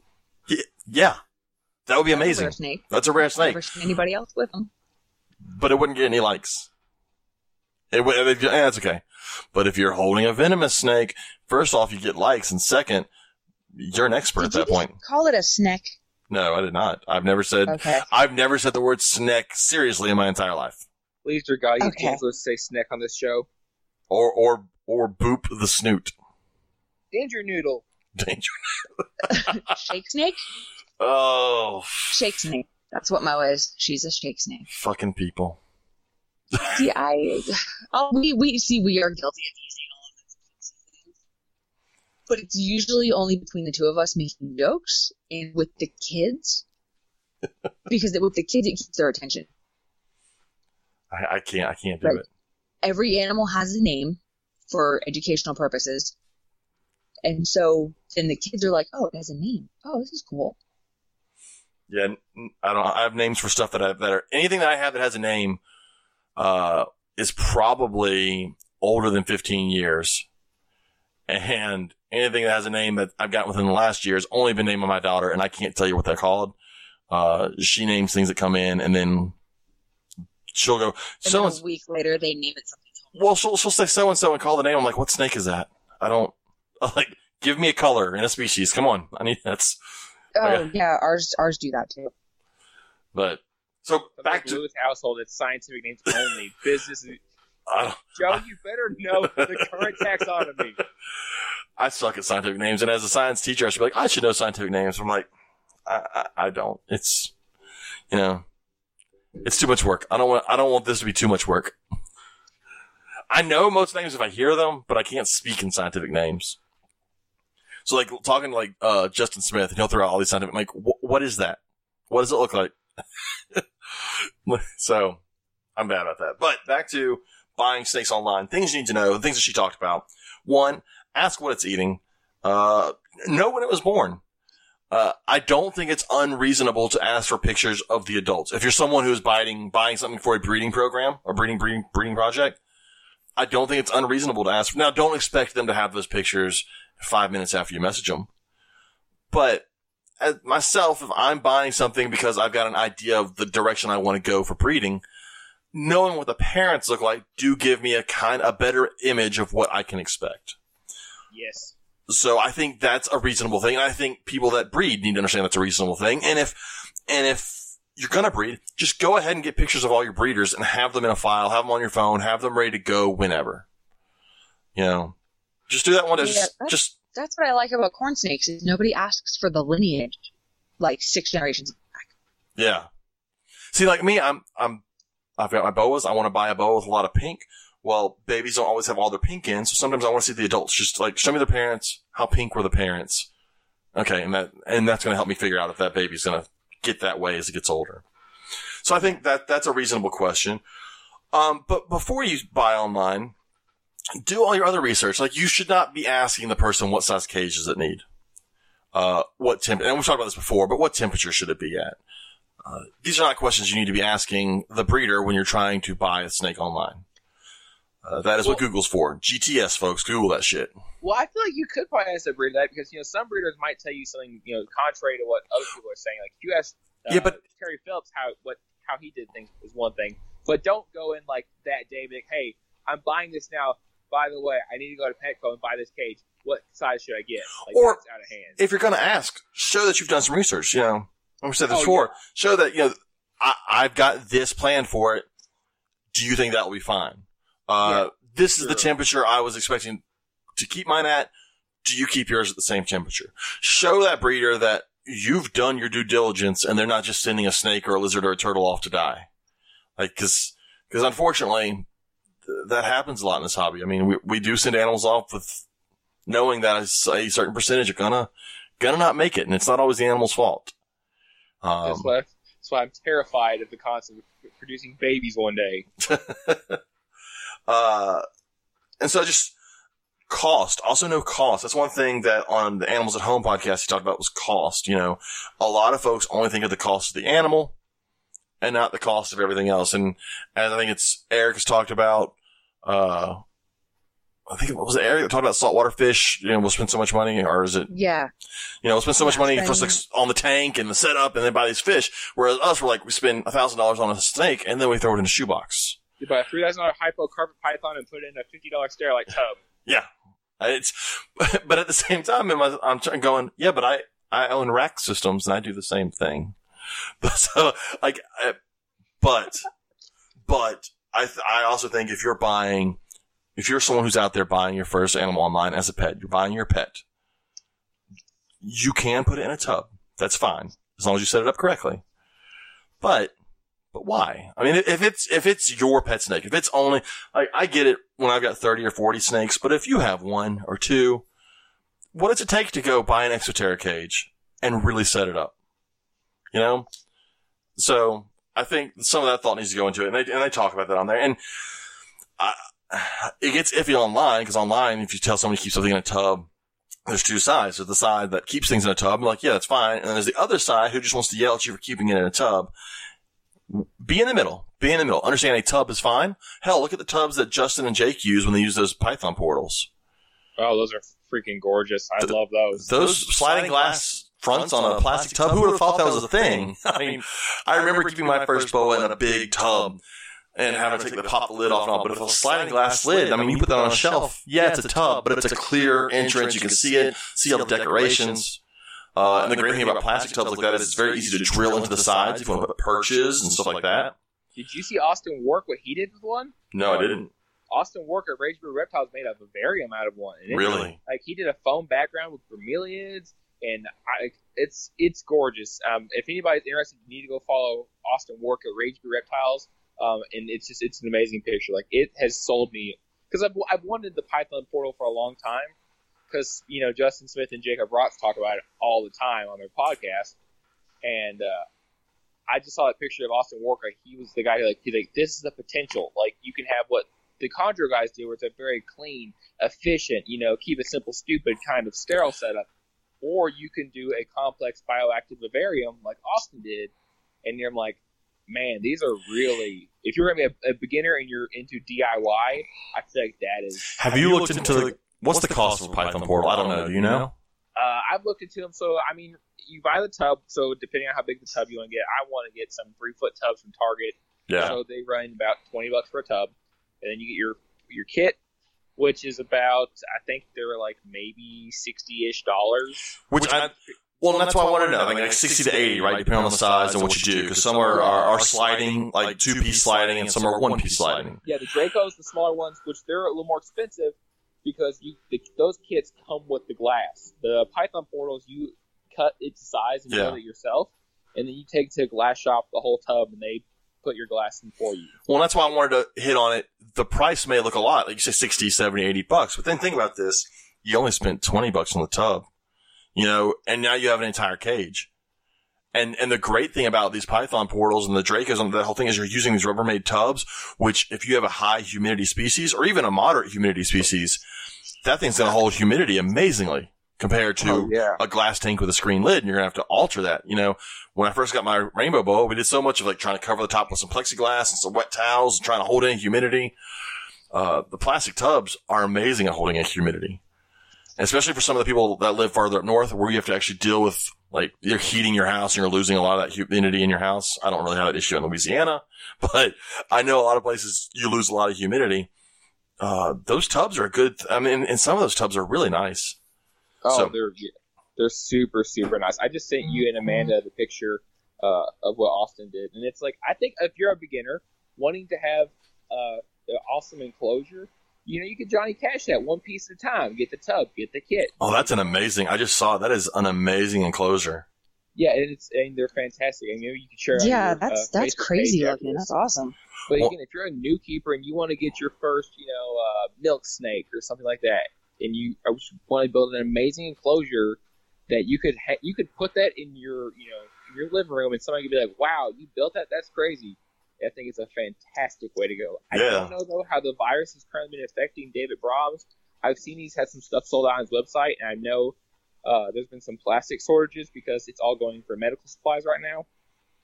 But, and I'm wondering if, like, I know some Lowe's sell PVC sheets, 4x8 PVC sheets. I'm wondering if someone made their own box, if these Python portals would fit in a PVC cage. That way it helps you with the sliding glass, because a lot of times having to do the track system and all that, you could, if you want to make your own cage, you could probably use these systems for the sliding glass front on your cages. Oh, I thought about using it for plywood. So I like to build with wood because it's what I have readily around me available. It's hard for me to get PVC sheets, so it's easier for me to just either order a PVC cage or go down to the Lowe's or the Home Depot and get me a sheet, throw it in the back of the Taurus, and drive home. So I like the way those look. It doesn't fit what I do. And that's one thing about this whole hobby is the way that I keep is the way that I keep. It's not the way that you need to keep or you have to keep. Exactly. Steal ideas from everybody. Speaking of stealing ideas, and I'm kind of jumped to a keeper tip. As I was Facebook stalking Amanda and Dallas's page, I saw your shower caddy idea that y'all had. Yeah, that thing's amazing. Dallas came up with that. So explain that, what you had on there. Okay, so it's it's like 16-pound. The 16-pound weight, like, command strip hooks that you just put on the wall. And I think there's there's 3 of them. 2 of them holding it up. And we keep, we have a little Bondo handle thingy that grabs the glass so we can slide the venomous enclosures open. Yeah. That's a dent puller. We have hand sanitizer. There's bug calcium powders, our thermometer, a watering cup, probe set, and then you got creative, and there's bungee cords that hold a roll of paper towels. Cool. On like a plastic tube, and then our set of venomous tubes hanging back there as well. Yeah, I liked that. It was a nice way to keep everything organized. I've got to get pictures of my paper. I use the brown, like, painter's paper in my big cages, and I've got it hung up by 2 paint rollers without the rollers on them, and then those are on the wall, and so I can strip it down and cut it at the length I want. I always find it interesting in the hobby. We're a great hobby at figuring out how to repurpose something for reptiles or for our use. And you know what's really good? And it's not in any of those pictures. The magnetic strips that you get for your tools. I have some with my tongs and like a knife and scissors on it. I have a little bookshelf next to the 3 green cages, and we have a cobalt one, and all of the tongs and all the hooks are just magnetic right up there. Yeah, that idea from Cody. I've got one. My mom and dad were moving. They actually moved out of the house and moved into a camper. So they were getting rid of a bunch of stuff. And my mom would always just buy things when it was on clearance. And she had 2 of these for like putting knives up in your kitchen. The magnets. I was like, I'll take those. And then I realized, oh, this is awesome. My tongs stick right to them, or scissors stick right to them. I was like, sold. That's one thing that's funny now is, the hobby is at a great point because if you like we're talking about the Python portals, that is a product that is made for that purpose, and it's an amazing product.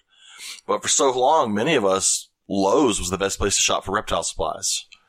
It was the great place.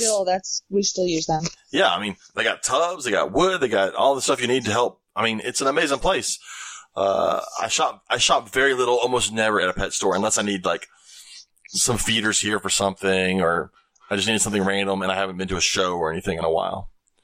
I love Lowe's. I love Lowe's for reptile stuff. But I saw that shower caddy thing and it reminded me, I wanted to bring it up. I thought it was a great idea. If y'all go to the Rua Colubrids and search for the shower caddy thing, it's on there. Just Facebook stalk their page. There's a lot of cool pictures on there anyways. And when you find it, it's pretty cool. And then the last YouTube thing, so that was Snake Discovery and Animals at Home. The last YouTube thing I saw that I thought was cool was Riley Jemison's video this week on rare snake breeding footage. We all know that Riley had a clutch of giant Madagascar hognose eggs earlier, and they hatched, and he's got like 1 baby left. 1 baby made it. But he's got 2 females and a male, and he's got this awesome camera inside their cage, and he got footage during the day and at night of the male and the female courting, moving around, breeding. You actually see the hemipenes of the male at one point. It's an amazing video. I've got a camera that I keep in my snake room so I can always check on stuff, especially if like things in my 4-foot cages, if they're pregnant, I'll put it in front of their cage just so I can check from anywhere if they're having babies. I think that's something that people need to invest in sometimes. Get a camera. Watch your animals. I mean, it's a great way if you just want to check in on your animals from across the country. I can do that because it's all Wi-Fi. I don't know if either one of y'all have ever thought about putting a camera in your reptile rooms or cages. I want to put a camera in the calicos that are cohabbed. Yeah. Because I have theories about, their behavior. But I want to be able to record it and show people consistently, like, yeah, they're doing this. It's consistent. Well, I know Joe Phelan had a customer who puts cameras in his corn snake tub, and it's amazing how active those things are. When we walk into a room and you see your snake just sitting there, you're going, oh, that's what they do all day long. But if you watch the camera footage, they're all over the place. There was one they showed like a 24-hour span, and that corn snake went everywhere in that tub. Ryan, have you thought about putting a camera? Oh, I've thought about it a lot of times because, if you just spend enough time there, you'll see your snakes do some stuff that you didn't think about. For example, because I'm the idiot who messes with breed ticks and wants to buy even more of them, that I've realized they're way more arboreal than we ever want to talk about. And that's why I've really had to make the decision to go with more of the super dwarf route, so I can build these big enclosures that they can have, do all that stuff in. But they're always all over, climbing on stuff, looking and just watching them hunt and perch and just do all that stuff. I think it's amazing. So I think you definitely learn do stuff like Keith McPeak and them talk about, being a student of the serpent, and just pay attention a little bit with the camera. I mean, you can see some crazy stuff, especially with like an infrared night camera. And they're not that expensive. Spy on the wild on that shit. I think I spent less than $50 on my camera. I can't imagine I spent more than that, but mine has night vision and all that infrared stuff, and they're not that expensive to do. And I mean, as long as you got Wi-Fi, go to Amazon, search Wi-Fi cameras, see what you can find. There's a lot of really good ones for not that much, and it's a cool little addition to your snake room. Other thing, it's also a fun thing when people if you have a snake room, or if you have just one snake and someone wants to know about it, pull up the live feed to your room, to your cage or whatever, and show them. If you have it centered on one animal in a cage, you can pull up the live feed and see it moving around, drinking, doing whatever. And if you're breeding, it's definitely a great thing to have. Like Riley had here, he got to actually see the process. And I mean, if you watch the video, go to Riley Jemison's YouTube channel and watch it. That male goes ape shit trying to breed or move around on that female. I mean, he's jerking all over the place. He's shooting all over. It's crazy. But it's stuff that you wouldn't see because that may happen for 30 minutes out of a day. And that was the 30 minutes you weren't in the snake room. So. Well, and that's what Riley was saying about breeding these guys, was he just kind of did it by happenstance, because he put them up in a box, and I guess they were just kind of out of sight, and he just, not to say neglected them, but didn't check on them as frequently, and wound up with them breeding. That's cool. That's that whole. I had met giant Madagascan hognoses at the zoo. They're a cool animal as far as colubrids go. Colubrids are the best. Well, they're all right.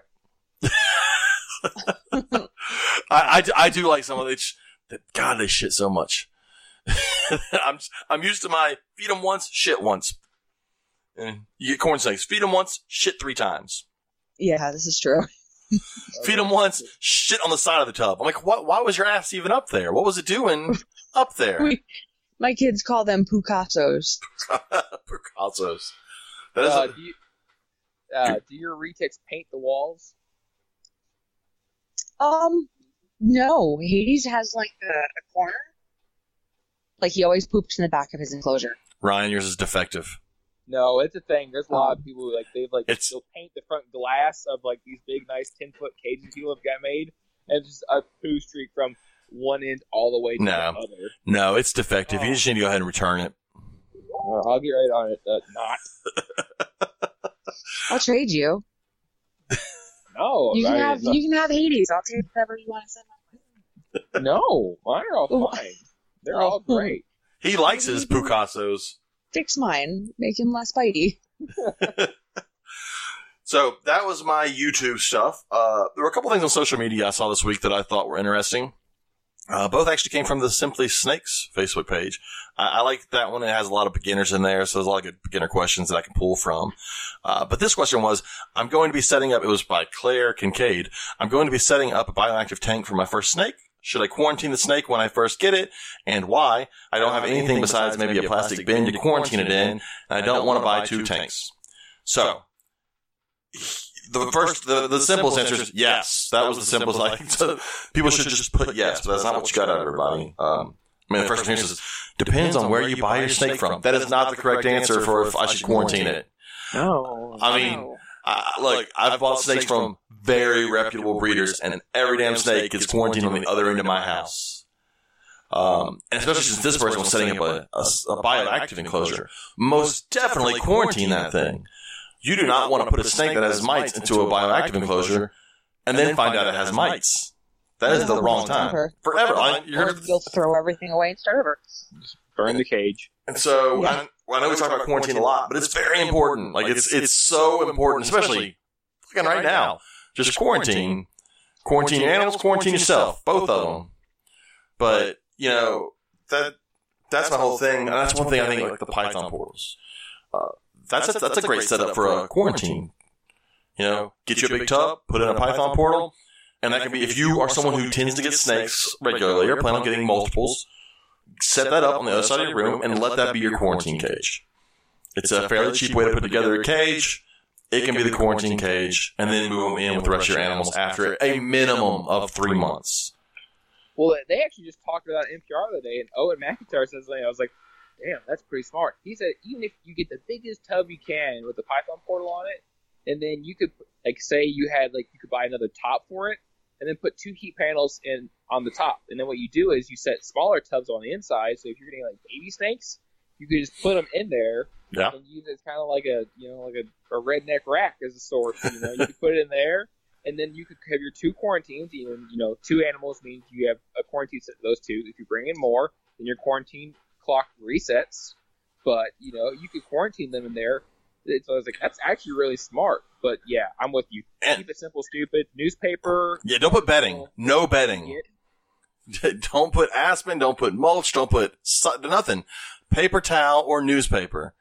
Something that will allow you to see if there's blood when it goes to the bathroom, or if there's mites crawling around on it. Or there's worms. Like, you need to keep it as simple as easy possible to look at. Cannot stress how important it is. And like I said, I was reading through some of these, when the first person was like, depends on where you buy the snake from. Bullshit. It is not, I bought my Brettles from Nick Mutton. I trust Nick Mutton. That snake is still in my bedroom. It will go through its full quarantine in my bedroom before it comes to my snake room. So I feel like there's 22 comments on here, and that's 21 more than you needed, because simply the answer should have been yes. Yes, you need to quarantine it. What's also as bad as, what kind of carpet python is this? And the big thing is, I understand cost. I understand I want to buy 2 cages, but you don't have to buy a great cage for your quarantine cage. A tub works. That's a great time for a tub. If you've got this amazing Exoterra cage set up for your animal and that's where it's going to go, that's wonderful. A tub works for the first 3 months. Mm-hmm. So, but that was my quarantine, lecture for the podcast, which I'm sure I'll have another one next time. But I saw that and I was like, oh, Facebook, you start getting all these experts answering. And I'm like, why are there so many long answers? Yes. That's all you needed. And then the other question I saw, or the other thing was, and this one was just interesting. It said, I need some advice. My son has a corn snake in a vivarium. I'm trying to get him a milk snake from a reptile shop, and they wanted to know what it was going in. So I told him a large vivarium. He said, the guy there said no. So I said, what about a tank? The guy still said no. And then she said that it doesn't keep, the guy said that it doesn't keep its heat. And then she says, what the hell am I meant to keep it in? I'm so annoyed. And I can fully understand that whole process. Sometimes you go into these shops and they feel like they are the expert and they feel like you don't know anything and they don't talk to you in a way, an explaining kind of the way they should explain it to you. I see it all the time at shows too. Some people, and as Joe has said it before, some people are not people. They don't know how to talk to people. And so I feel bad for this woman because I feel like she did the right thing. I don't feel like she was in the wrong. So she wanted to go and buy the snake and said it was a large vivarium. The guy should have explained, well, the large vivarium will be fine, but it may stress out a lot. You may want to start with a smaller cage, this and that. Not no, and shut them down. I don't know if either one of y'all have experienced that kind of hostility when talking to somebody or asking questions early on, maybe. Or I know, Amanda, I know some women say that they have that issue a lot when they talk to like people at reptile shows, that the women don't get the same responses like if a man walks up to talk to a breeder. And so I don't know if you've had that issue. Oh, I've had people tell me all sorts of crazy things. I've had people where I start a conversation with somebody and then Dallas is standing next to me and they immediately carry on the conversation with him like I don't exist. Yeah, that's crazy. I mean, so could you imagine? Well, could you imagine Tracy Barker? Someone doesn't know visually who she is. Tracy Barker walks up to a table, and someone talks to her like that.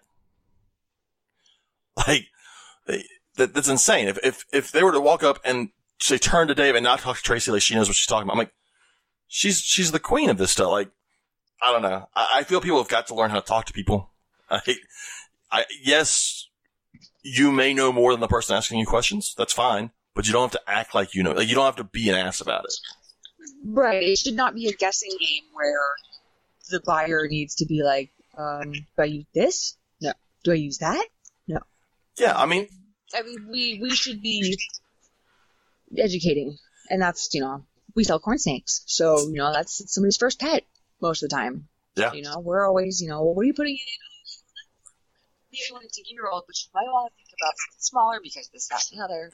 Well, and with corn snakes, and Joe talks about it a lot on his, the problem you run into is definitely the caging for a baby. You can't just throw it in a 10-gallon tank. There's a good chance it's going to get out of that tank. They're very good at getting out of stuff. We keep all of our babies double contained because they escape. Yeah. And so that's something, like I said, this woman, when she asks us questions, a large vivarium will be great when that snake is older. He simply could have said, look, start it off with something small, let it grow for a year, and then move it. And then to say that the tank doesn't keep heat. I mean, tanks, it depends on how it's set up. Like if you've got a thermostat and heat tape underneath the tank, it's going to keep heat for your milk snake. I mean, it's a freaking milk snake. I keep my ball python in an aquarium, and he does great. Well, sheds in one piece, eats poops. Eric keeps diamond pythons in a glass tank. I mean, oh, that's right, yeah. I mean, it's definitely doable. It's not, again, I think the problem comes with, we have this mentality that people should keep the way we're keeping. And that's kind of how this guy probably works in the store. He goes, probably thinks that he's doing everything he's doing is the way it should be done. And if anyone else has any other option that's different than what he's doing, that's not how you do it. Right. Cookie cutter answers no matter what. Yeah. And that's not the hobby. That's not how, I mean, I guarantee I can walk into my snake room. I can walk into either one of y'all's and we're not keeping the exact same way, but we're keeping fine. Our animals are healthy. They're surviving. They're doing great. You don't have to keep the same way. And so I felt bad for this lady. It's, especially going into like some of these pet stores, it's just like Joe says, some people aren't people, and this person was not a people. Yeah. Well, in working retail, somebody has a negative experience, they're going to go tell 10 of their friends. Yes. Before they ever share a positive experience too. Exactly. Oh, yes, unfortunately. That's just how it goes, So every time I see like a positive comment about our podcast on Facebook or anywhere else, I'm like, oh my God, it's amazing. Cause I don't expect them. I'm at the point where I don't expect positive stuff. I'm waiting for this show's stupid and I can't stand his voice and I wish he'd quit talking. Cause Ryan says it to me all the time, but I just ignore him. But in those negative comments too, you gotta remember, like, if people are giving them to you, they're watching. Yes. They're listening. They're paying attention to what you're doing long enough that they've formed an opinion. So Dallas sent me something the other day about one of those bait titles. It was bow hunting, invasive berms in Florida. Oh God. Yeah, and this video was like this dude bro and his little squeaky girlfriend going to Florida and bow hunt. What was his name? Slay something. His name was Slay? His last name, I want to say it was like Kyle but he called all of his listeners the Slayers. And I'm like, oh boy, this is going to be bad. Yes, it was. I couldn't finish watching it because the girl was so squeaky and he was so obnoxious. And I'm like, oh my God, this is what people are going to think when I mention snakes. And with that said, I'm one of those people that fall in that group, and I know it may be a small group of us in the hobby, but I would go hunt berms in the Everglades. I wouldn't do it like a dick, but I would. And some people are like, yeah, I would humanely euthanize them. I'd shoot them in the head, you're done. But they don't belong there. But I'd love to be like, they should be caught and kept or released in the wild. I'm like, that's not how that works. You don't just go, randomly pick them up and then go put them in India. Like that's not how nature works. That's how you always. Right. We can't ship them back. There's no return. Well, it's like people, I was just at Baton Rouge at the vet hospital for one of my snakes, and we were looking at Mike the Tiger's cage, our setup. And if anybody's never seen Mike the Tiger set up at LSU, don't you dare say tigers shouldn't be kept in captivity, because that setup is fucking amazing. That tiger's being better cared for than probably any other tiger in the country. But people will always see that and they go, that tiger should be released into the wild. That's not how that works. That tiger's never been in the wild. That tiger is not from the wild. It should not be released into the wild. Same as I get those Burmese pythons are in the wild in the Everglades. That's completely different than in the wild in India. So, and a lot of people want to be like, well, we can keep them and keep them as pets. Do you really want to keep a 15-foot pissed off berm that has never been handled by a person in its entire life? That's a horrible idea. I'm like, it's not going to calm down. No matter how much you think you can reason with it, it's always going to hate you. So I think going down there and hunting them would be cool. But when it's done on the internet in a douchey kind of way, it does leave a bad taste in your mouth. No, it's the python thing. Because one, I never tell people I keep reticulated pythons because I mentioned it one time and somebody was like, aren't those the ones in the Everglades? And I'm like, shit. So I always tell people they're dwarf pythons. That's what I refer to that. Because here's the thing. That's a good strategy. I like that. I tell them, like, yeah, I keep pythons. They're like, oh, okay, what kind of, they're called dwarf pythons. Which technically, they're, Malaya python reticulatus jampianus crosses. Cool. Dwarf pythons. I'm going to stick to it till the day I die. It'll keep the rednecks out of my Well, because generally in the public, when you say python, they think 20-foot snake. I'm like, have you ever seen a children's python? Come on. Like, they're not... I want one lone pygmy python just to break out whenever they say that. And like, just pop out a python. Just pop out a Stimsons and go, this is full grown. Yeah. But it will eat you. The Burmese thing is just so out of hand because it seems to be there's three groups of people, which I've actually met one of like, because there's usually the people who are like run around and then chop their head off and skin them and make them into boots because there's like those crazy hicks. They're insane. Like, I'm gonna eat this thing, and I'm like, have you never heard of mercury poisoning, you crazy ass? But that's another subject.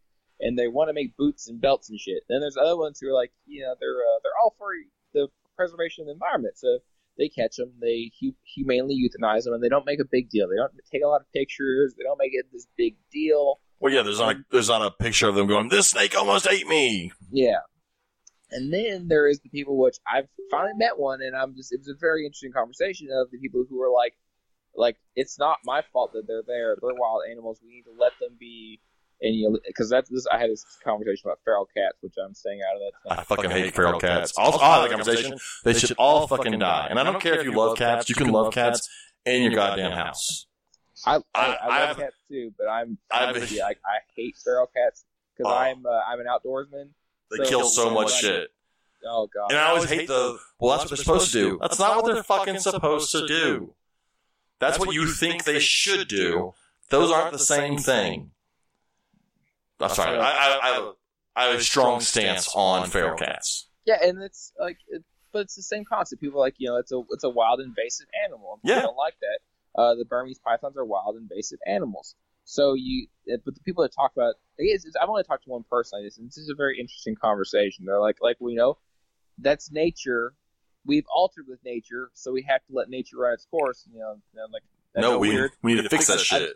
I'm like, I don't know how we could fix it, but it's just interesting. So those are the three people I've come across that are like that. And I'm with you, James. I could probably do it. Part of me would be like, it would suck a little bit.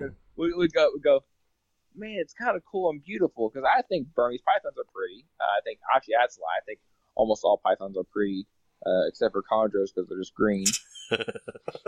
One color, they're green. Ooh, Bill's got a black one. Ooh, it's on a stick. There's an albino in Alabama. Ooh. Well, like, that's sarcasm, by the way.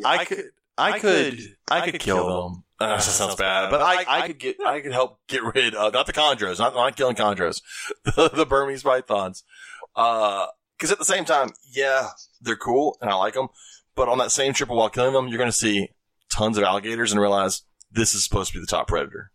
Yeah, we fucked it up. This is who's supposed to be in charge, and they're not the only one in charge now. So it would suck. But a python would be such an awesome animal to articulate. Yes, it would. Oh, by the way, tell Dallas thanks for sending me the bow fishing video. I'll watch it later. Oh, you're welcome. I sent that from his phone. Oh, did you? Yeah. Thank you. I figured that way. I didn't want to actually say the guy's name there because I don't want to advertise for him. Oh, yeah, no. But I'll watch it and throw up a little bit in my mouth later. It's cool. Oh God.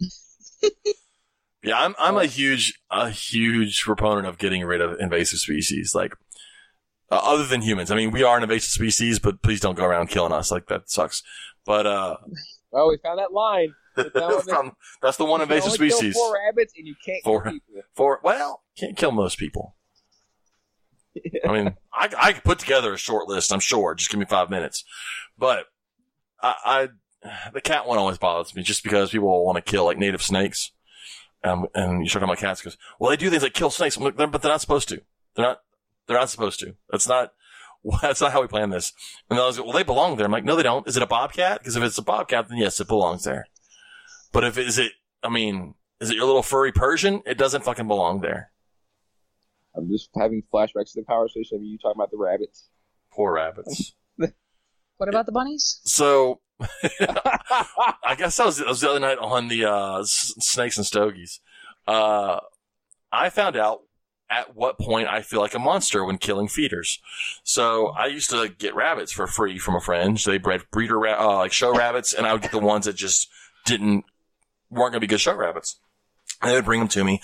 And I was never good at you're supposed to grab them behind the head and the back legs and pull and pop and they die. I could never do that because I did it once and it screamed like bloody murder. So I always kept a stick and I would just hit them right behind the head and they'd die immediately. They bleed a little bit, they die immediately. Well, I had friends, she's like, I've got some I need to bring to you. I was like, cool. And I was expecting like 3 or 4. She brought me 8. And they're all alive, and I take them on my back porch, and I'm hitting them with a stick and putting them in a pile, hitting them with a stick, putting them in a pile. I kill the 4th one, and then finally I'm like, I'm done. I'm done. I can't kill any more. The other 4 are looking at me. I feel like a fucking monster. 4 is my limit. Any more than that, and I can't kill anymore. So I was like, at any given time, 4 rabbits is the most I can kill before I feel like a horrible human being. Yeah, we raise all of our own rabbits. And that's what we do, because we don't have a catch chamber set up. Yeah. And we have a little, just put it right behind their head and pull and it pops and they wiggle and they're dead. And it's like. I think I'd feel different for. So bad for them. But I think for a rat, I'd feel different. I know that sounds bad, but it's a living thing. I don't know. Those 4 rabbits sitting in that little cage staring at me, I'm like, no, I'm done, guys. And I took their cage back. I was like, here, you'll have to bring these back another time or do something else with them. I was like, I can't kill them right now. So. 4 rabbits, that's the limit. 4 rabbits. It's the limit of being a monster. Anything more than 4 and you're a fucking monster. Can't go no more. Oh, that was horrible. I've had to relive that. But now I don't have anything that eats rabbits. I'm good. It's only rats and they all come in frozen. But I did want to mention, I did talk about going to LSU the other day for their vet hospital. I had to take my boa constrictor down there. I talked about it before on the show. She had a growth on the front of her face. It got a lot bigger lately. So I took her down there for a surgery to have it removed. $900 later, which by the way, when we talk about buying reptiles, realize those costs are in there.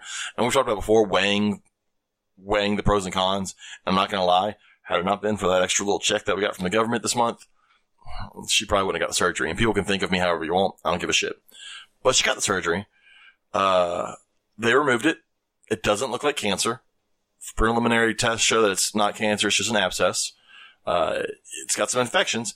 The coolest thing was, instead of injection antibiotics, they've got these little beads they sew into where they had the surgery, and they close it up, and the beads basically time release the antibiotic into that area.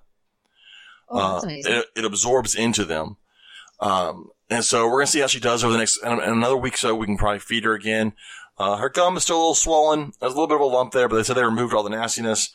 And then, at the end of the month, we'll revisit it, and we may have to go back down for them to insert some more beads. They said that, there were a couple of different types of bacteria that they found in there and infections. But fingers crossed, she will make it, and she's fine. She's doing fine right now. Like I said, she'll get to eat in about a week. She's got stitches, like, we call her Frankenboa, because she's got stitches in her face. Oh. And they had to, rearrange some stuff, so she's on a little cleft lip for now. But I did go through with the surgery. I know some people will be happy. Yeah, you went through it, but God, $900. So people out there, if you're thinking about getting a snake as a pet, realize that when shit goes wrong, it's not cheap usually.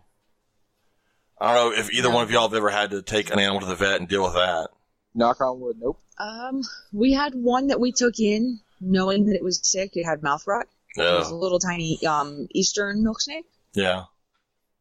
And, the person was just trying to find somebody that would help it because she couldn't afford it. So I was like, yeah, send it to us. We'll get it taken care of.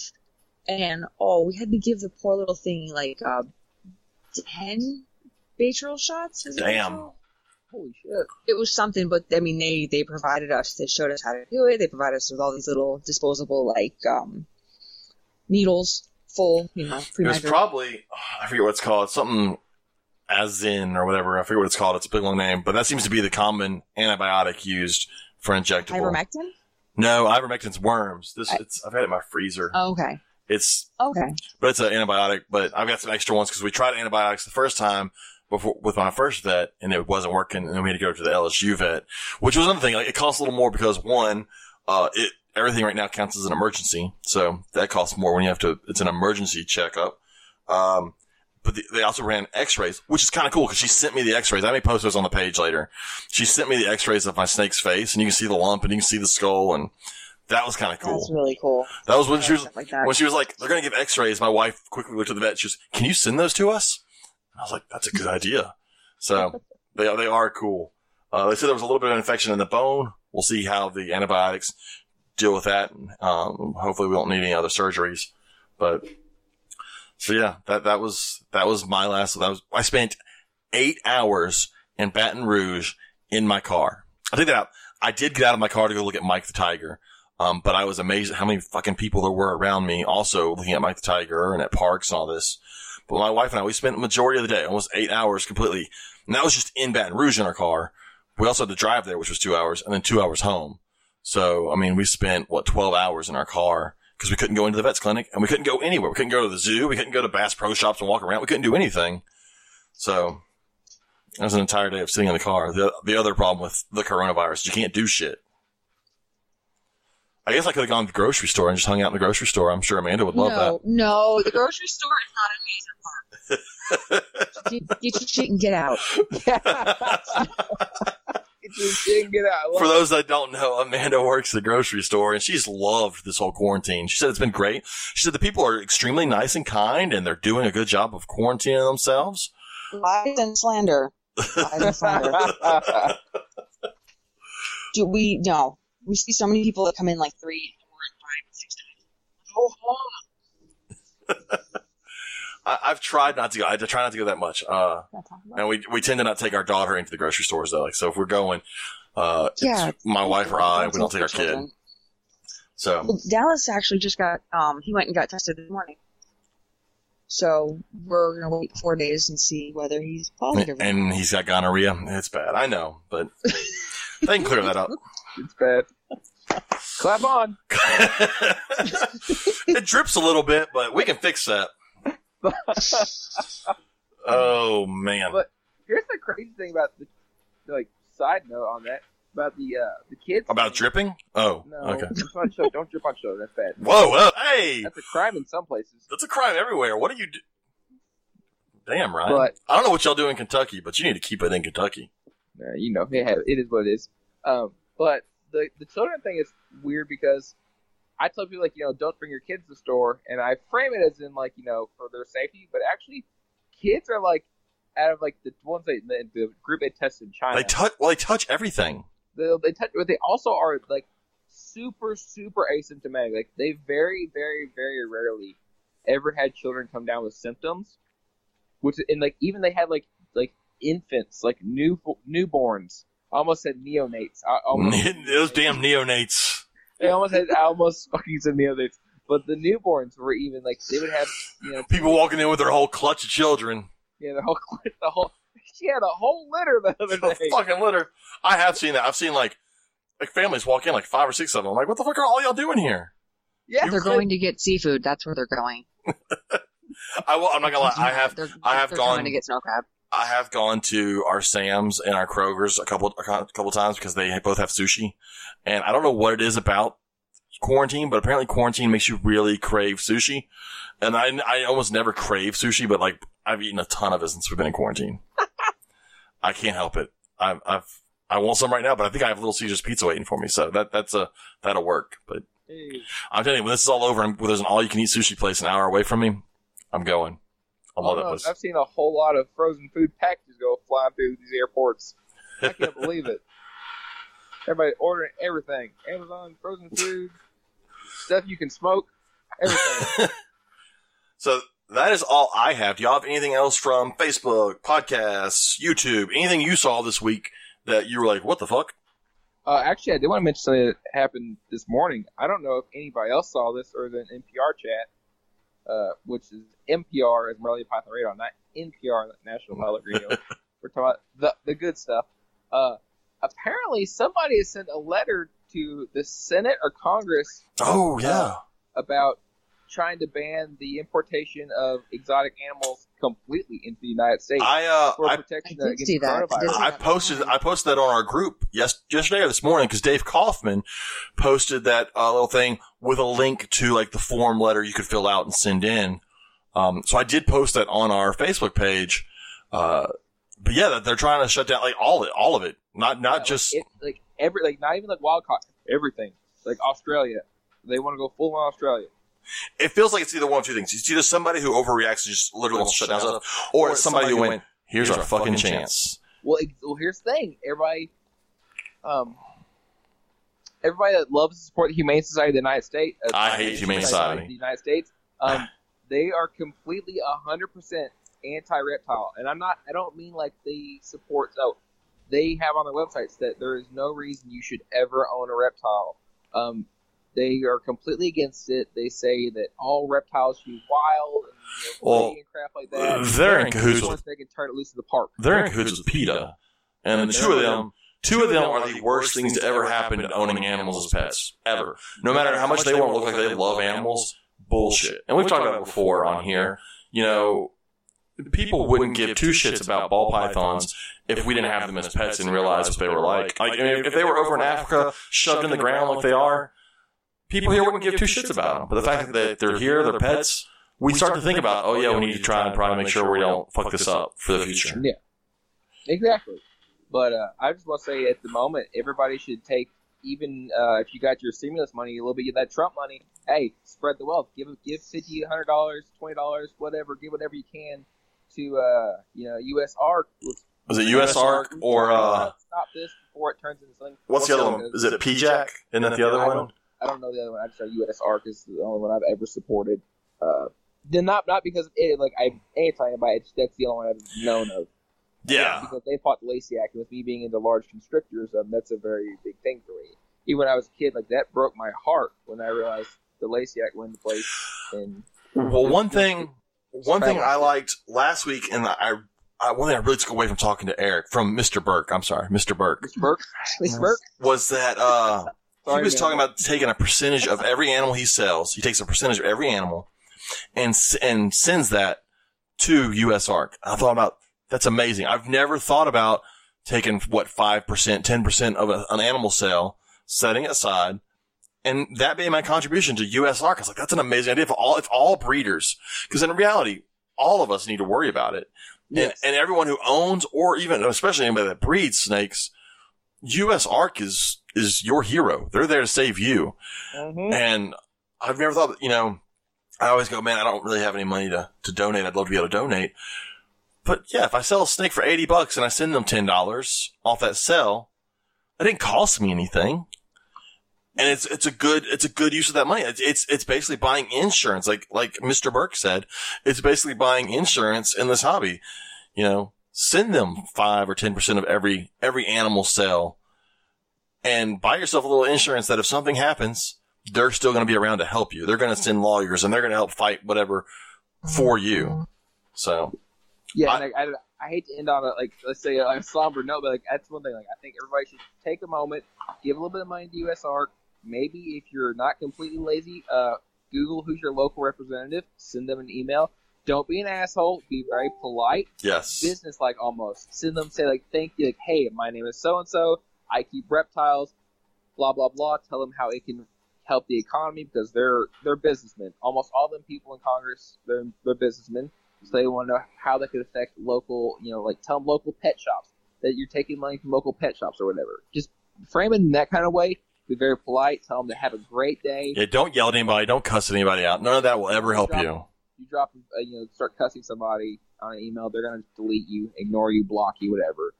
But I think we should all take a couple of moments of our time, give some money if we can. If you can't, at least write a letter to your representative saying that you flat out oppose this because if you send a letter, like a handwritten letter, that gets their attention. Yeah. That lets them know, hey, this is on people's radar.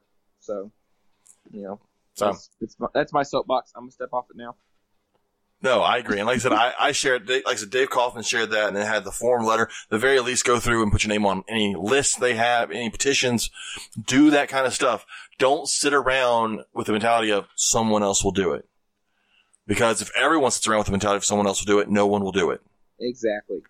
So be proactive. Like I said, what I took away from Mr. Burke's interview or talking with him last week was that whole, I'd never thought about that, but it's amazing. There's so many of us when you go to an expo, there's so many people in there selling animals. If every single one of them sent just 5% of each animal sale in, imagine what we can do. So anyways, I don't have anything else. Amanda, do you have anything else that you want to talk about that you've seen that you're like, besides crazy people at the grocery store? Well, I just think it's kind of cool that the coronavirus has helped shut down and postpone the rattlesnake roundups. Yeah, that is awesome. Hell yeah. So like that made me really happy. I kept seeing it canceled. And I'm like, yeah, they're gonna live. That is awesome. Yeah, I still can't believe in 2020 that's a thing. Yeah, it's one of those, like, again, if I go back to, and I fucking hate cats with a passion, but if I went back to that and was like, all right, guys, we're having a feral cat roundup. We're going to go out and catch as many cats as we can. We're going to kill them. We're going to skin them. We're going to sell their meat. We're going to have little kids take pictures with dead ones. It's going to be great. The outrage there would be insane. But you replace feral cat with rattlesnake, and hell yeah, we'll name somebody the princess. Like, it's not. Yeah, I think it was Amanda Stewart, maybe a couple years ago. She posted an article that was written. I think she wrote it, and the way that it started was, picture, these animals, these cute, fluffy, I don't know if it was cats or dogs, what she used, but she was going into detail about these cute, fluffy creatures and all these gruesome things that were happening to them. And she's like, she painted this picture, and you were like, oh my god. And then she's like, yeah, this is what happens at the rattlesnake roundups. It just put it in perspective of like, it's so horrible that it's this cute, fluffy thing, and then all of a sudden it's a snake. Some people are like, oh, whatever. We've got to get over the whole mentality of, because you fucking hate something, then it's okay to kill it. Now listen, I fucking hate cats, but I have scientific evidence as to why we need to get rid of them. They don't belong there. But you can fucking hate snakes, but literally, the snake in West Texas inside of a hole that you've never seen isn't going to do shit to you. It's not going to affect your life. It's not going to affect where you live. Nothing. Don't kill it. There's no fucking reason to kill it. Just because you hate that, like, just always kills me. Like, how many people want to just kill them because they don't like them? Well, also, it's a bunch of pollution, too. I mean, because the way they flush around the holes, they pour gas down the hole. And we're all like, James, you fish, Amanda, you hunt, and I'm pretty sure you fish too, right? Yeah, I try. Yeah, so like, all that stuff goes in the groundwater and it ruins our fishing too. Like, that pisses me off as well. I'm like, I see people do some ignorant stuff like that with like other animals like groundhogs and shit. I'm like, quit! I'm like, you're getting that shit in the crate, you fucking moron. Yeah, because that's why it's one thing for someone to kill a snake on their property. Like, if it was going across the front yard, the backyard, I would never do it. I tell people not to do it, but I get it. I got kids, I got this. Okay. It's a completely different thing to go out into bumfuck nowhere, Texas, or in the middle of the woods in Georgia, looking for the snake, forcing it to come out just so you can kill it. Like, that's a completely different thing. So, way to go, Amanda. That was, you ended our podcast on a horrible note. That's awesome. No, I didn't. You did. I brought in the hooray they were canceled this year. Hooray. Hooray, they are canceled. Hell yeah. That is awesome.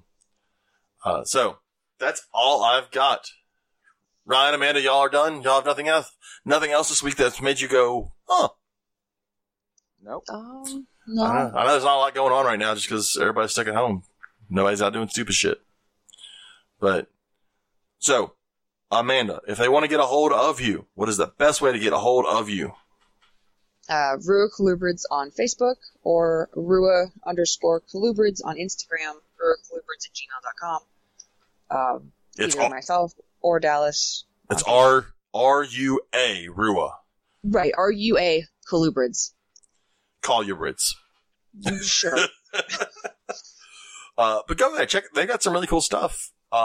They do have speaking of, the colubrids, but they do have a retic for sale if anybody wants a retic. I saw you on a retic. I was like, that's a really weird colubrid. Yeah. I've always wanted a retic. And then I got my female, and she's just the sweetest thing in the world. And I'm like, oh, she's het purple. And my youngest wants a big yellow boy. So every time she sees a yellow berm or a yellow retic, she's just like, ooh, big yellow boy. That way you can be like, I own a yellow python. Yeah, them yellow pythons. One of them yellow pythons. Yeller? Oh, We call yeller. it Yeller. It's Alabama. Oh my god, there you go. Oh, yeller. All right, Ryan, if they want to get a hold of you and send you all those questions because you're an expert. Oh my god, I will stab you in the throat with a blunt kitchen fork. But you can find me on Facebook at Specialized Fauna. If you really have no life at all, you can follow me on Instagram at special_FEF. But yeah, that's it. That's how you find me. If you really want to get to know me, you can just add me on Facebook, Ryan Cox, I guess. I don't know. I'm a weirdo, but I'll talk snakes. I'll say, listen to any podcast. You'll probably find them there.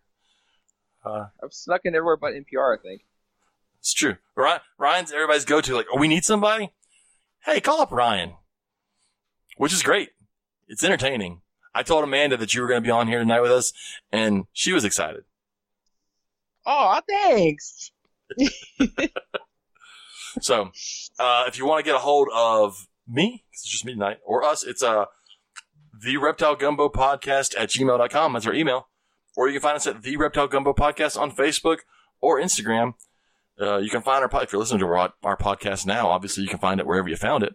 But most podcast platforms, I do want to ask everyone out there, please go leave, like, especially if you're on Apple, go leave a positive comment if you like us. If you don't like us, fuck off. But if you like us, go leave a positive comment. I would just like to see it. It makes me happy. I'm stuck at home annoying my wife right now. So it'll give me something else. Baby. It'll give me something else to talk to her about. Look at people love me. So, I think that is it.